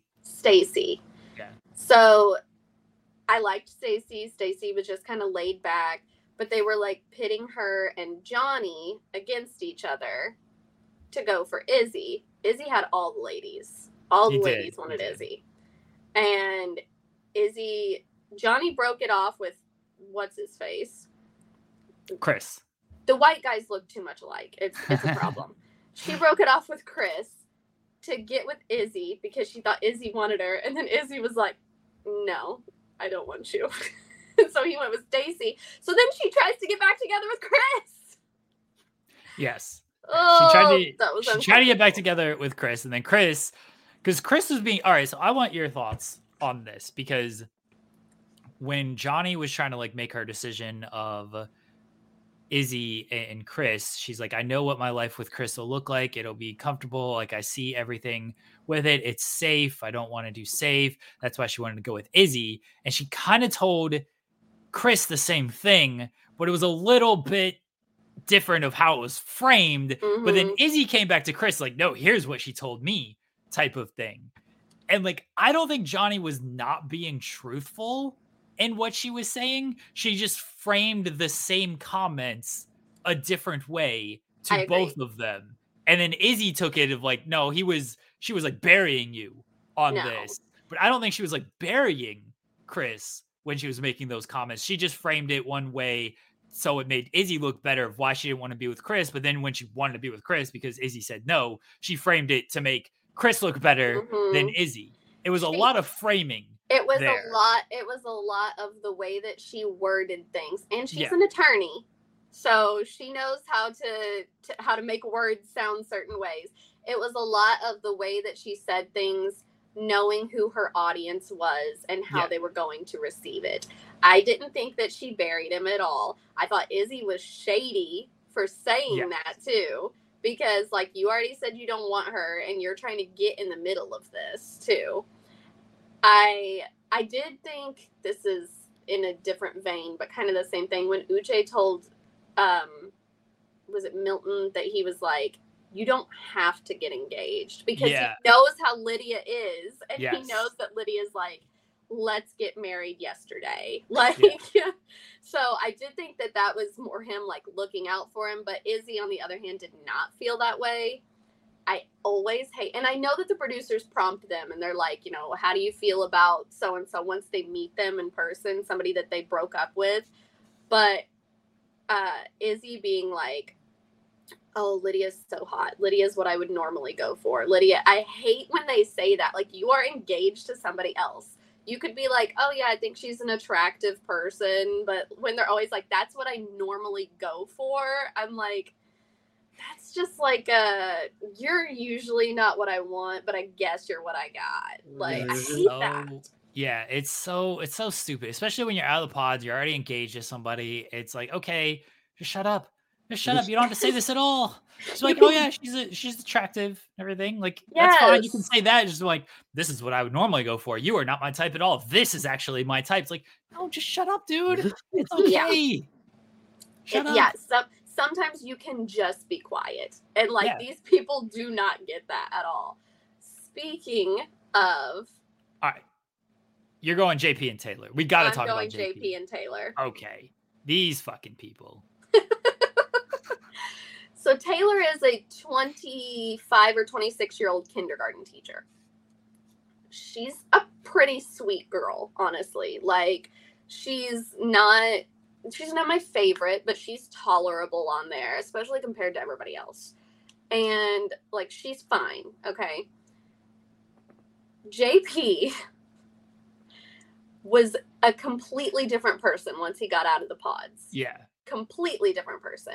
He sat in there and was so sweet to her, so nice. And she even said, like, that was part of the reason that she fell for him, was just because he listened so well and he was so nice to her. They get out. What was so funny was, as soon as, before they met, when she was like, I had a dream last night that he was going to be blonde and have really white teeth and da-da-da. I'm like, oh no, this is not what this man is going to look like. Oh, I said this to the wife when we were watching this, like, the talking head segments before they met were so focused on looks, and I'm like, oh, this is going to be an issue. Like, this is going to be an issue because they are talking way too much about looks before the reveal, and they're basically setting up of like, hey, looks are going to be an issue in this relationship. So she meets him, and it's not that he doesn't have bad teeth. He just they're not perfect like what she had. He's got like a little gap. He's got a little bitty gap, like barely at all. Like, I have a gap in between my front teeth, and I have a freaking permanent retainer behind them to hold them together. Like, I mean, I have permanent retainers all over my mouth. Like, I mean, like, I get it. There's some things that it is what it is, you know, and like, that would be a lot of dental work to have done just to close a gap if he didn't even want to have it closed either. Yeah. She said that, and she was like, she even said, like, a gap is not that big of a deal, like, in her talking head. And she was like, you know, it's not a deal. That would be ridiculous for that to be a deal breaker for somebody and everything. And I'm like, okay. Then they go on their post-engagement trip. Oh, this is rough. I would have walked out on that man the second he said that to me. Okay, let's set up before those comments and everything. They go, everybody's in Mexico as they always do.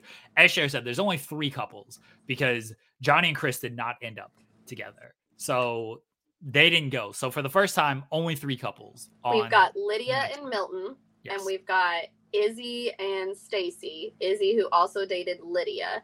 Stacy really only ever focused on Izzy. Yeah. Milton really only focused on Lydia. Well, then we had Uche and Aaliyah, and Uche was ready to propose, and Aaliyah just left the show. She peaced out on the show. We forgot about that. Yeah, he literally goes in there to propose to Aaliyah, and they were like, she left the experiment. Sissy went home. She was out. Yeah, she went home. And then she called on the phone. They got to talk on the phone, and Aaliyah's just like, I could not deal with Lydia, like the things she was saying and all this stuff.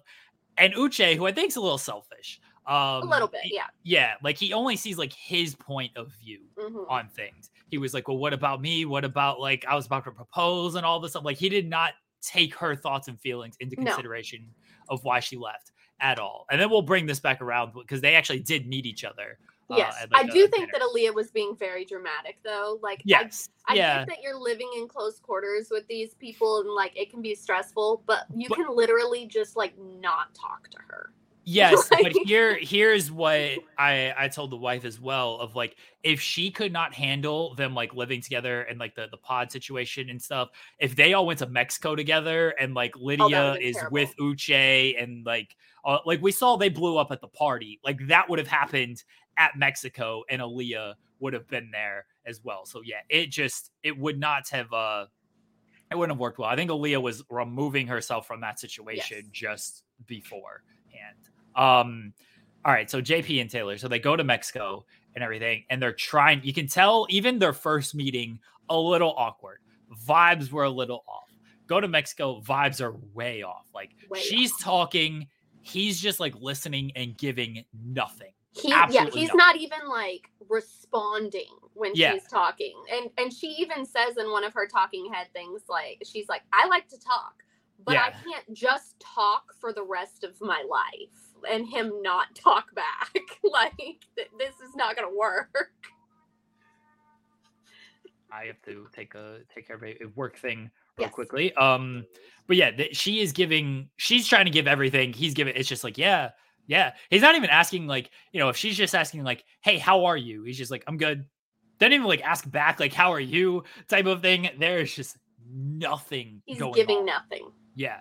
And so they go on like, and she finally brings it up. She's like, hey, and they're, of course, around these other couples. Lydia and Milton are all very much in love. They're banging all the time.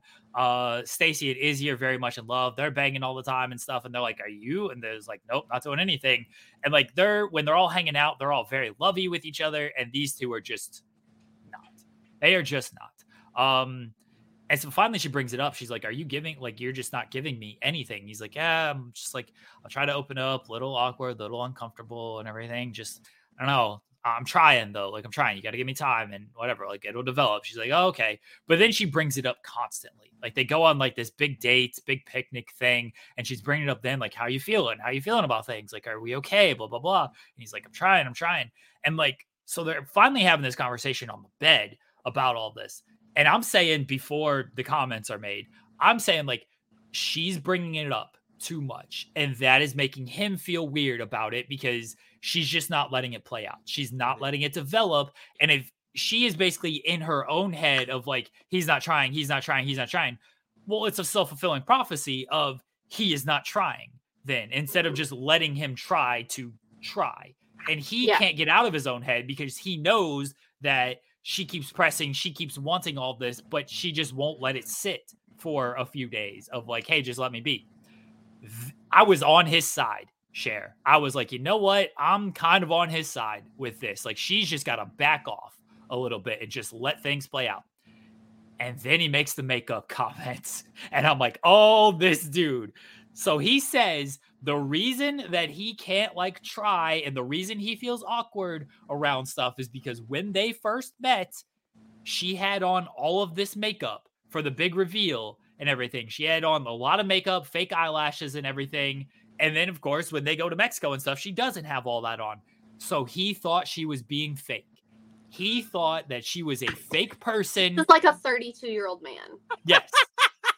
He thought she was being fake. It was a fake person. And so now he feels awkward just talking to her. He's like, I love you naturally. Like, I think the face here is great. Like the face you presented when we first revealed, I thought it was a fake person. I don't want to be with that person. Is this how you're going to be? Like every time we go out, are you going to put on this makeup? And then she's like, huh? What? And he's like, most women would love to hear this. Like most women would love, hey, you don't need to do a bunch of makeup and everything. I'm like, oh, buddy, you talk too much. you are talking too much. And I tell Pick the wife the all wrong the time, time to start talking. yeah, I tell the wife all the time, I'm like, this is what these people got to learn. They got to shut the up. They just got to shut the up because he is talking too much and getting himself in trouble with this. And he did. And she is just like, wow. And so she left. She spent the night by herself. She did say like, hey, I appreciate you finally talking to me type of thing. She tried to like end it on good terms. But yeah, we'll talk about how they actually ended because they did end. But when you heard these makeup comments shared, LOR. Listen, when he said, you felt fake to me, caked up face, fake eyelashes. So they show a clip where she said something about her fake eyelashes, and he said, I can tell. Excuse me. Like, are you fucking kidding me right now? So he told her that she presented fake, that she got caked up makeup all over his jacket. And I'm like, excuse me. I mean, it was honestly, I saw the clip of it on Twitter before I saw the episode, and I was like, you have got to be kidding me. And everybody's reacting to it, and they're like, I know this man, of all people, did not just say this to her. And when he really thought that she would have, like, been appreciative of him saying that. Yeah. There are appropriate ways to tell a woman that you prefer her to not wear makeup. There are. Like, that's not it at all. Like, that's not even close to it. It was so uncomfortable to watch because she's just sitting there like dumbfounded as he's saying this to her. And I'm thinking, it's supposed to be like it's your engagement. Like, you're going in there, you're dressed up, you're in a suit, she's in freaking a nice dress. You're supposed to be dressed up. Like, I don't understand what the issue is here. Like, what? I'm thinking, honestly, it didn't even seem like she had that much makeup on. Like, she had the eyelashes, but other than that, it was just like foundation. Like, she didn't look like a different person. Yeah, it didn't seem like it was a lot. No. And him saying that, I'm like, this is why you're single, honestly, because you're looking for issues. You're Chandler Bing. Yeah. Oh, it's that, and he is completely like, I don't want to say he's a Trump supporter or anything, but he is. He is. Okay. He wears flags on everything that he wears. Yes, everything is America with him. He's wearing like an American wife beater, American swim trunks, and everything. Like, everything. One day she was like, what color flag. are your shoes today? And he's like, red, white, and blue. I always wear red, white, and blue. And she's like, oh. America. Like, yeah, he's completely just American dude of like, I'm sure he does think that like, oh, women who wear too much makeup are presenting a fake person. That's not who they really are behind their makeup and everything. It's like, dude, you didn't know what and she kind of made the same point. It's like, you didn't know what I looked like when we were talking and stuff. And you had these conversations with me and then you saw me and then you're like, wait, so the fake eyelashes are like, oh, I'm a completely different person. I was being fake this entire time just because I wore fake eyelashes. It's this man is just stupid. He is so stupid. Well, and contrary to the belief of many men, mostly single men, think this. Women don't typically wear makeup for men. Women wear makeup because they want to wear it. Yeah. You know, like, I used to wear makeup all the time, and I work from home now, and I'm like, I don't really care. I don't wear makeup very often. Maybe once a month I put them on. I get eyelash extensions. I barely have any right now because I haven't had them done since before Chicago. And Reed got up next to my face the other day and was like, your eyelashes look terrible. I'm like, thank you. Get away from me, sir. What? But like, my kid throws shade all the time. But like, I get eyelash extensions because that's something that I want to do for myself. I get my hair done because that's something that I want to do for myself. Like, if she feels better wearing makeup, why would you not want her to wear it then? Like, she's not going to be wearing it 24/7. She's not worn it like at all the whole time that they've been on this trip. So right. Well, his argument is like, well, you don't need it. You're already so beautiful. Like, I love you just like this. Like, okay, good. That's a good thing, by the way, that you accept her without the makeup and stuff. But yeah, do not be mad if she wants to go out and wear makeup and everything. Because he's like, when we go out on dates, when we go to parties and stuff, are you going to wear all this makeup? Like, if she wants to, sure, go for it. Doesn't mean anything. Exactly. It's literally in the same vein as men who tell women what they can wear. Like, it is the same thing. And, like, I have had men tell me before, like, you know, like, oh, you don't need to wear makeup. And I'm like, I'm aware. Like, that doesn't mean that I don't want to, you know, like, I don't wear makeup very often. But if I decide that I want to wear, then I'm going to put it on. Like, I mean, that's sometimes when I'm on wrestling trips, I'll go out and I'll have makeup on, and sometimes I don't. Like, it depends on my mood. So she knows that she doesn't have to wear makeup. Like, and also she's young. Like, she's 25, 26. I always joke that, like, I lived a whole life by then because I'd already been married and divorced and had 2 kids. But most people that age are not that way. She's only been out of college for a few years. She's a kindergarten teacher. Like, she is young. And a lot of times with younger women, they do have that ingrained in their head that they need to wear makeup. So telling her that she has a caked up face and she looks fake is not doing her any favors. You're not helping her out. Like, you're making her self-conscious by saying that. And I'm just thinking, like, who raised this man? Because, oh my God, it's so offensive to say that to somebody that you're supposed to love. Like, I tell my wife all the time, like, you don't naturally beautiful. She doesn't need to wear makeup all the time. If she wants to wear makeup when we go out or for whatever reason, fine. That is exactly that is what she wants to do. I completely support her. She still looks beautiful. And if she doesn't want to wear makeup at all, I'm completely fine with that as well. Exactly. Just be supportive of whatever their decision is. Exactly. It doesn't feel that difficult. It does not feel that difficult. It's really not affecting you. If he finds her so unattractive with makeup on, that's a him issue. That's not on her. Because like I said, she barely even looked different. Like, no, not at all. Not at all. And then so they separate for the night. She sleeps somewhere else. They meet for whatever in the morning to just talk. And he is like trying to apologize, trying to be like, well, I think we can move past this. Let's do this. I respect that she's like, you know what? Like, I ain't even trying to like see this through. Like, you suck. I don't think this is going to work at all. Here's your ring. Goodbye. And he looked like, huh?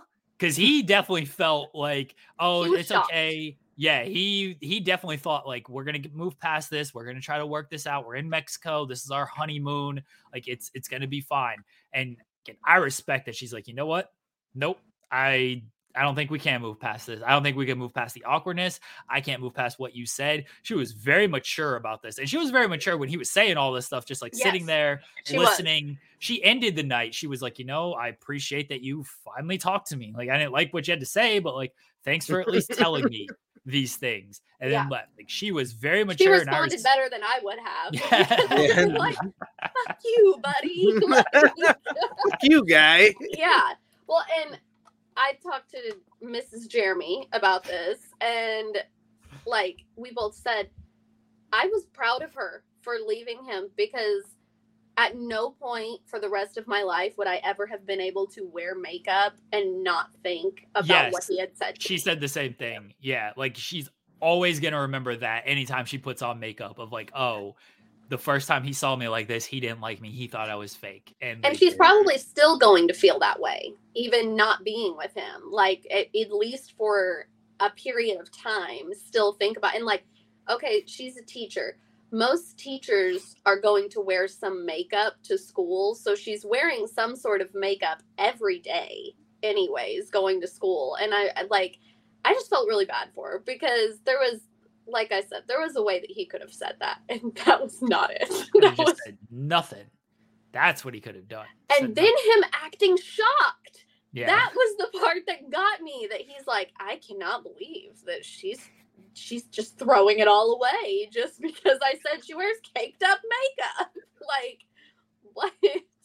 So we have gone from 3 couples engaged in Mexico to 2 couples. So we only have 2 couples now getting engaged, and they seem fine. They seem stable, but let's fast forward to the party.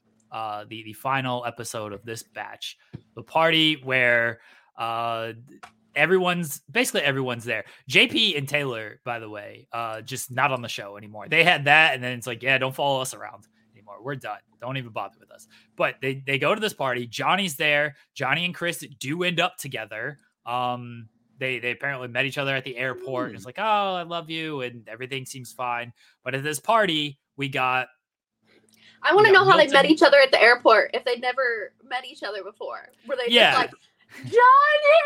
Yeah, like, they heard the voice. No, they was like the voice. The Loveless Blind people were like, y'all sit together, y'all just gave up the show, yeah. and they're like, what's your name? What's your name? So Johnny and Chris are there. Izzy and Stacy, Lydia and Milton, and then Uche shows up. Uche had met Aaliyah at like a diner, whatever. They finally met, and Aaliyah's like, I still love you. Like, I think we can make this work. Let's try to do this. And Uche was like, yeah, I don't know. I don't know if we can do this. Like, so again, another couple that maybe they could have gotten together and done, because we saw it last season with the 2 that got together afterwards, and we're like, okay, well, we got 4 weeks to get married still. They decided no. Yeah, and Chris and Johnny, by the way, were probably smart about it. Like, hey, let's not let this show dictate our when we get married. Let's just like date maybe a little and then see how it goes. But we're at this party, so we have 2 confrontations. We have Izzy and Johnny talking, and Izzy just basically being like, "You're fake. You are a piece of shit. Like, you lied to everybody. Everyone here doesn't like you. You're the fakest person around." And then Johnny goes crying to Chris of like, he said all this. And Izzy goes to Stacy and is like trying to like high five and shit. Like, he just scored the game winning basket. Like, I told her she was fake. I told her no one likes her. Like, yeah, what's up? And Stacy's like, are we doing this? Like, that's what we're doing right now? Going to your fiance about a girl that you were serious about. Like, it was between those 2 to be like, yeah, bro, guess what I did? What is wrong with these people? And it doesn't seem like a lot of people like Johnny. And I think a lot of people don't like her because she said the stuff to Izzy, and then Izzy said no, and then she went to Chris and again said pretty much the same stuff, but like we talked about, the framing was a little bit different. But they probably don't have Johnny's side on it. They just have Stacy and Izzy's side. Yeah. That's it. Like, so that's where we're going with everything. Yeah. So Johnny's devastated on that. It looks like we're going to get a confrontation between Stacy and Johnny on the next batch of episodes. The big confrontation was Lydia and Uche as they try to explain what happened. And Uche is basically saying, like, you stalked all of people I was friends with on Instagram. You came by my house, took a picture, and be like, I see you. And Lydia, like, doesn't really refute any of these things. She's just like, does that sound like me? Does that sound like me? I don't even know how to do all of this. Like, I don't know. It does say, like, who sees the stories and everything. But then she was like, you know, should I tell everybody what you did and everything? And apparently he was like sexting with somebody while they were in a relationship, and she walked away. And again, Uche, I feel like, is just very much doesn't listen to anybody else. Like, he just is only going to hear his side of things and only cares about his perspective. And then he wants to go talk to Milton, and Milton came by and sat down, and even Lydia was like, no, just go away. Let me handle this. But yeah, he did not make friends too well with Lydia here. They were not able to move past a whole lot here. Also, if you recall, Aaliyah asked him if he thought Lydia had followed him onto the show. Yes. And he said he didn't think so. So on Instagram Live the other day, the 1st, so 2 days ago, he has changed his tune. And he said that after some looking into it, people have determined that she, in fact, did apply for the show after seeing that he had applied for the show. Which, I'm not going to lie, would not surprise me. It wouldn't surprise me either. But I guess he was following Love is Blind and some of the producers on Instagram once he applied, and she saw that, and then she applied for the show. That's weird. Like, they were saying like she was like checking his emails and everything. Like, it would not surprise me at all. Like, because Aaliyah first kind of brought that up of like, did she know you were coming on the show? And Uche was like, no, definitely not. Like, it wasn't like that. But when she mentioned it, I'm like, yeah, that sounds about right. That seems like it would check out that she probably stalked him onto this show. And knowing then that she's checking his emails and stuff like that, like, absolutely. Then she applies for it and she manages to get on the show because she is a successful single woman. And I'm like, ooh, it just, I don't know, this season. These are so many unlikable people. I don't like people. I've determined I don't like really anyone outside of I think Milton's okay. He's just young and I don't know if he's ready for this very serious. Oh, that was the other thing. The person that Lydia did end up with, because Lydia's 30 or going on 31. Milton is 25. 24. Yeah, I think he's 24. He's 24 and still in school. Lives with a roommate and in this apartment where all they do is play Pokemon, which bless, he's not going out and going crazy with parties and stuff, but he's just young. He's young. In the previews, his mother asked what a 30-year-old wants with a 24-year-old, and I'm thinking the same thing, to be honest. As a 30-year-old, like, I can't even have a conversation with a 24-year-old, so I'm like, I would like to know the answer to this as well. Like, I don't mind Milton. I don't fully mind Stacy. Like, she seems okay. She might be a little materialistic. Mm-hmm. She talked about the paper plate stuff of like, so you just serve women. This man having his lost and found, that was outrageous. He showed, so here's what happened in SP3. They go and they visit each other's apartments and everything. And he's like, oh yeah, I got a lost and found drawer with all of these women who may have left like a hair clip or a ring or an earring or something. And he shows his now fiance his lost and found drawer. And she's like, do you know who this belongs to? And he's like, nope, I don't know who any of this stuff belongs to. And it's like, why are you doing this? Why are you showing her? Yes. One, why do you have it? Like, are they going to come back? Yeah. One, why do you have it? But you showed it. Like... So that was one of the wildest things I've ever heard in my life. Because typically, how many people are you sleeping with that you're finding? Like, okay, if I find a freaking tie the next day after I sleep with somebody, I'm like, oh, that's his tie. Yeah. Like, it's not, deduction is not that difficult in this situation. So, like, I'm assuming these are one night stands. So you think you're going to forget this person and hook up with them again? And they're going to be like, oh, that fucking hair clip I've been looking for 2 years. That's my hair clip. That's what I'm thinking as well. It's like, does every new woman, because when Stacey asked, like, do you know who this belongs to? He's like, no idea. It's like, so you just don't even remember their name? So, like, does he bring back a new woman?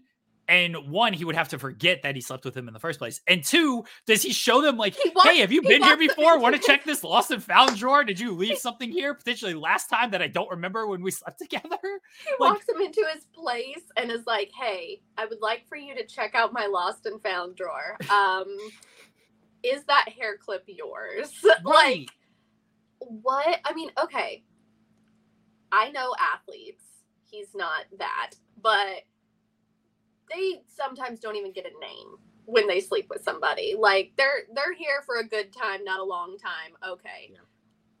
Defeats the purpose of a lost and found drawer because they don't give a shit. Like, all right, I don't even know your name. We're not going to hook up again. So, like, I'm going to throw your $3 hair clip from Walmart away.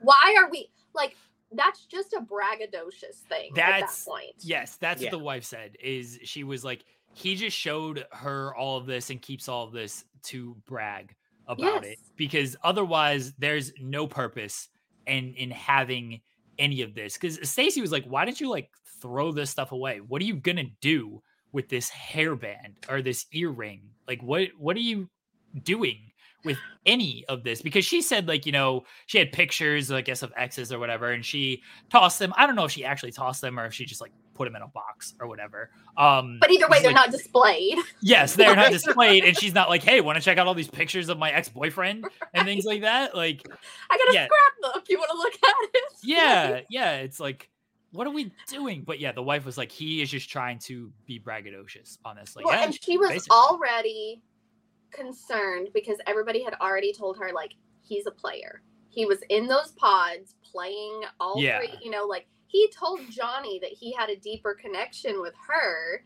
and that the stuff with Stacey, like him and Stacey didn't get deep on anything. Everything was just a surface level. And that's why Johnny thought he was going to go with her. And she broke up with Chris. And then he's like, no, like, I'm going to go with Stacey instead. Okay, whatever. But then she's already concerned about you being a player and you take her there and show her all the, like, and they even said, I remember at one point in the women's, they were like, have you asked them, like, how many people they've slept with? And the women were like, no, like, as long as they're clean, I don't care. Like, I don't need to know that. Like, that's a past thing. When I was younger, that would have been something that I was concerned about because typically, like, younger women especially, I'm not going to speak for men, but younger women especially are really concerned with, like, how many partners you've had. I don't care now. Like, we're in our 30s, so I'm like, okay, like, whatever. I don't care. But I also don't want to hear about them. Yeah. Like, I don't need to know that she left her hair clip here after you freaking banged her up against the door. Like, I don't need to know this. Why are you keeping, I'm not using her hair clip. And right. If I'm moving in with you, the hair clip's leaving. We ain't both gonna live here. Like, it's so weird to me. When he did that, I'm like, this may be the stupidest thing I've ever seen a man do in my life. Like, he is very, very dumb. And like, because when they were in Mexico and he talked to Lydia, and again, Lydia was the first person he kind of had to let down because she was attached. Lydia had clearly moved on. She's with Milton. She's engaged. Everything's fine. Yes. And he's like talking about his decision. He just kept talking and like over explaining everything. And Lydia's just like, okay, dude, cool. You're with her now. Like, why do you need to like why do you need to give me a dissertation of like where you were at and everything? Like, can we just not just be like, hey, you know, like, I just didn't have that kind of connection with you. I had this guy. Okay, cool. Maybe I fell too hard too fast. I've moved on. You've moved on. We are good. It's a 2-second conversation. This man talked for about 20 minutes of why he did all of this. And she looked bored out of her mind. And I think it was the same thing with Johnny, is just like, he wants to make himself look good. And that's the whole thing with the lost and found. Like, oh, I want to make myself look good. Look at all these women I've slept with. Oh, I need to justify my decision. Oh, you have wronged me in this way, even though you didn't really wrong me. And now I'm going to make you look bad so I look better. And that's why he goes to his wife or his fiance, is like looking for high five validation of like, yeah, I talked down to this woman. Like, high five, bro. Like, what are we doing? This guy sucks. Well, and truly, like, Stacey never even said anything negative about Johnny that they showed when they were all still in the pods. Yeah. Like, she would say stuff about, you know, like how she hoped that he chose her. Now, Johnny did say negative stuff about Stacey, and they would be like, oh, don't worry, they'll break up in 2 weeks. Oh, don't, like, all the other girls trying to reassure her too were like talking shit about Stacey. Yeah. But Stacey was never that they showed mean to Johnny. So for him to go up to her and think that she's going to be like, oh, I'm so proud of you for hurting her feelings. Like, why are you even still concerned with this is really the bigger issue. Like, are you going to throw her in your freaking lost and found drawer too? Like, I mean, what are we doing here? I just, the lost and found drawer, if I ever in my life went to man, woman, anybody, went into their place and they not only had one, but thought that they needed to show it to me. Like, you could have just kept that to yourself. Yes. You could have been quiet. He is like, why am I going to clean up? Why am I going to throw these things out? Like, we're supposed to know everything about each other. Like, I'm being real with you. He's trying to justify this of like, I didn't do this because you're going to see every part of me. It's like, dude, you got to sometimes save yourself. There's some parts of you that nobody should see. And that's it. Yeah, that's the part. Like, it's just very strange to me. I mean, I just don't understand. And like, I have some friends that I really wanted to text afterwards and be like, do you have a lost and found drawer of items from women that you have slept with? Because I'm concerned that you might. Like, it's a hair clip. Throw it away. Nobody's like, damn, that hair tie that I lost in October of 2022. I really wish I had it back. Like, you never know. It's okay. Throw it away. And the fact that you don't even know who they belong to. So it's not even like you know these people's names. If you don't know their names, they probably don't know your name. So I'm sure that they're not like, I gotta go find Izzy. I gotta go get my damn hair clip back. Like, what is wrong with these people? Oh my God. All of these people suck. All of them suck. So we'll be back next week to talk more Love is Blind as they release the latest batch. We only have 2 weddings. 2 weddings. That's it. We'll see what else happens, but only 2 weddings right now. We'll have challenge recap. I did not watch the latest episode, but I'll be caught up by next week. Anything else? Your One Tree Hill season rankings is out. Everyone can go check out that video that came out on Sunday. In case anybody missed it here on Fightful Overbooked, go check that out. There was nothing going on this weekend, so anybody would miss nothing it. At all. Wasn't nothing like at all. A whole bunch of shows or anything. Yeah. To answer A-Shock, that House of Villains looks really good. Okay, I've not seen this, but I want to watch this. Like, I want to. What is it? It's got Johnny Bananas, New York, Tiffany Pollard. I'm in right then. I'm in on Omarosa. Omarosa. Okay. Johnny Fairplay. Oh yeah, I need to see all of them put Bananas in his place. For me as a 90 Day Fiance fan, they have one of the greatest villains in 90 Day history, Anna Visa. If you know okay. Yes. All right. Yes. Yeah. Hurry up and get my dog. I'm in. Oh my God. I am here. I'm sold on it. Shake from Love is Blind. Oh God. Okay. When does this come out? I think this week or next week. All right, hold on. Let me Rosa, New York. October 12th. October 12th. So next They've week. got Jax from Vanderpump Rules. Tanisha. I thought that was Tanisha from Bad Girls Club. Yeah. The one that had the pots and pans. If I ain't gonna sleep, nobody else is. Oh yeah, Shake. Yeah, Shake. Okay. Kareem. It says it premieres on the 12th. Yeah. So Thursday. That's a Thursday. Sweet. That's the I think. Wait, isn't this week the challenge comes back to the end of October because that's when this season will end. All right. Yeah. I'm in on this. I know my lovely life is watching. We're watching this. It says Carol Baskin, Abby Lee Miller from Dance Moms, Spencer Pratt from The Hills, Ben Robinson from Below Deck, and Danielle Staub from Real Housewives of New Jersey will all also be on the show making guest appearances. Wow. Yeah, this is going to be just awesome. I can't wait. Tiffany Pollard is back on a reality television. Yeah, New York and Omarosa being back, like that's amazing. Those are big gets right there. New York is one of the all-time great trash reality. She is. Oh yes. Yeah. right, so we're watching this. F-Boy Island starts up again pretty soon too, so we're gonna have to watch that. So good. That's Trash so much- Reality is back, baby. Crash Reality is back. So that's a perfect cue. Can I get 90 seconds in 90 days? You denied me only last one. week. You denied me last week. I didn't even. You know say what, anything SB3? wrong. You know what? You were on good behavior this week. So Like, I will give you goddamn. 3 minutes. 3 minutes. Oh, thank you. There's so All much right. to discuss here. Are you ready? Yes. Go.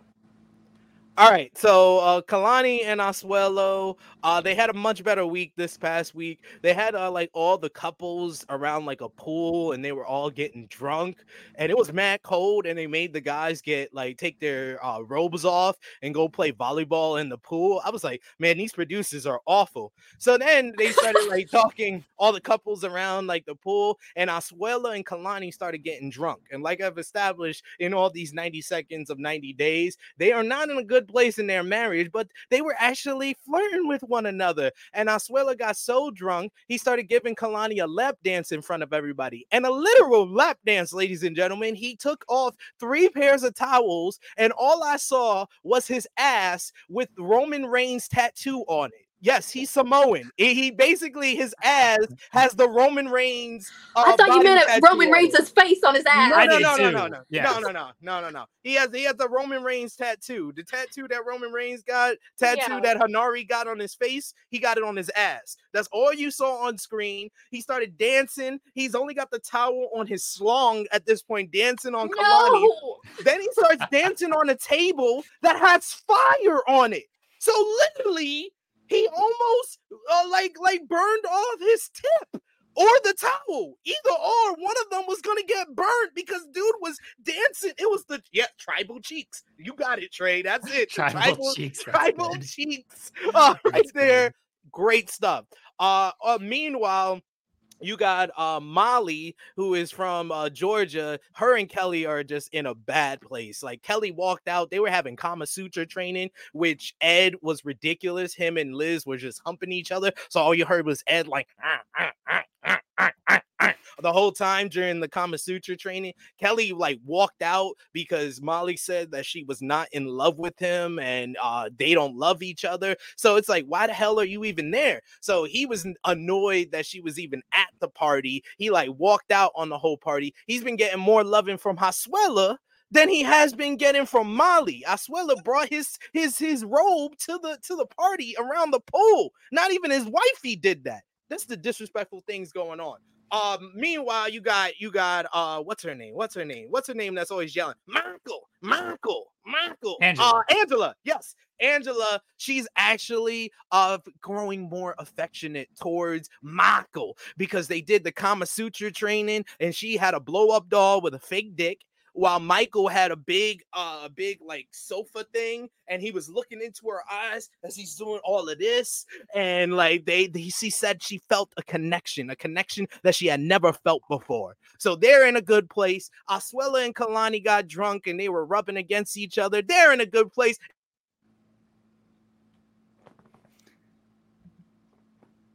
Thank you for this recap, SC3.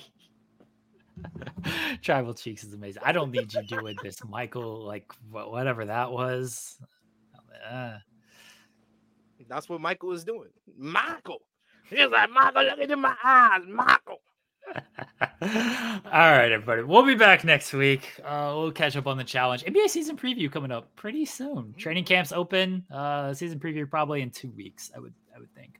And then we'll do fantasy draft as well.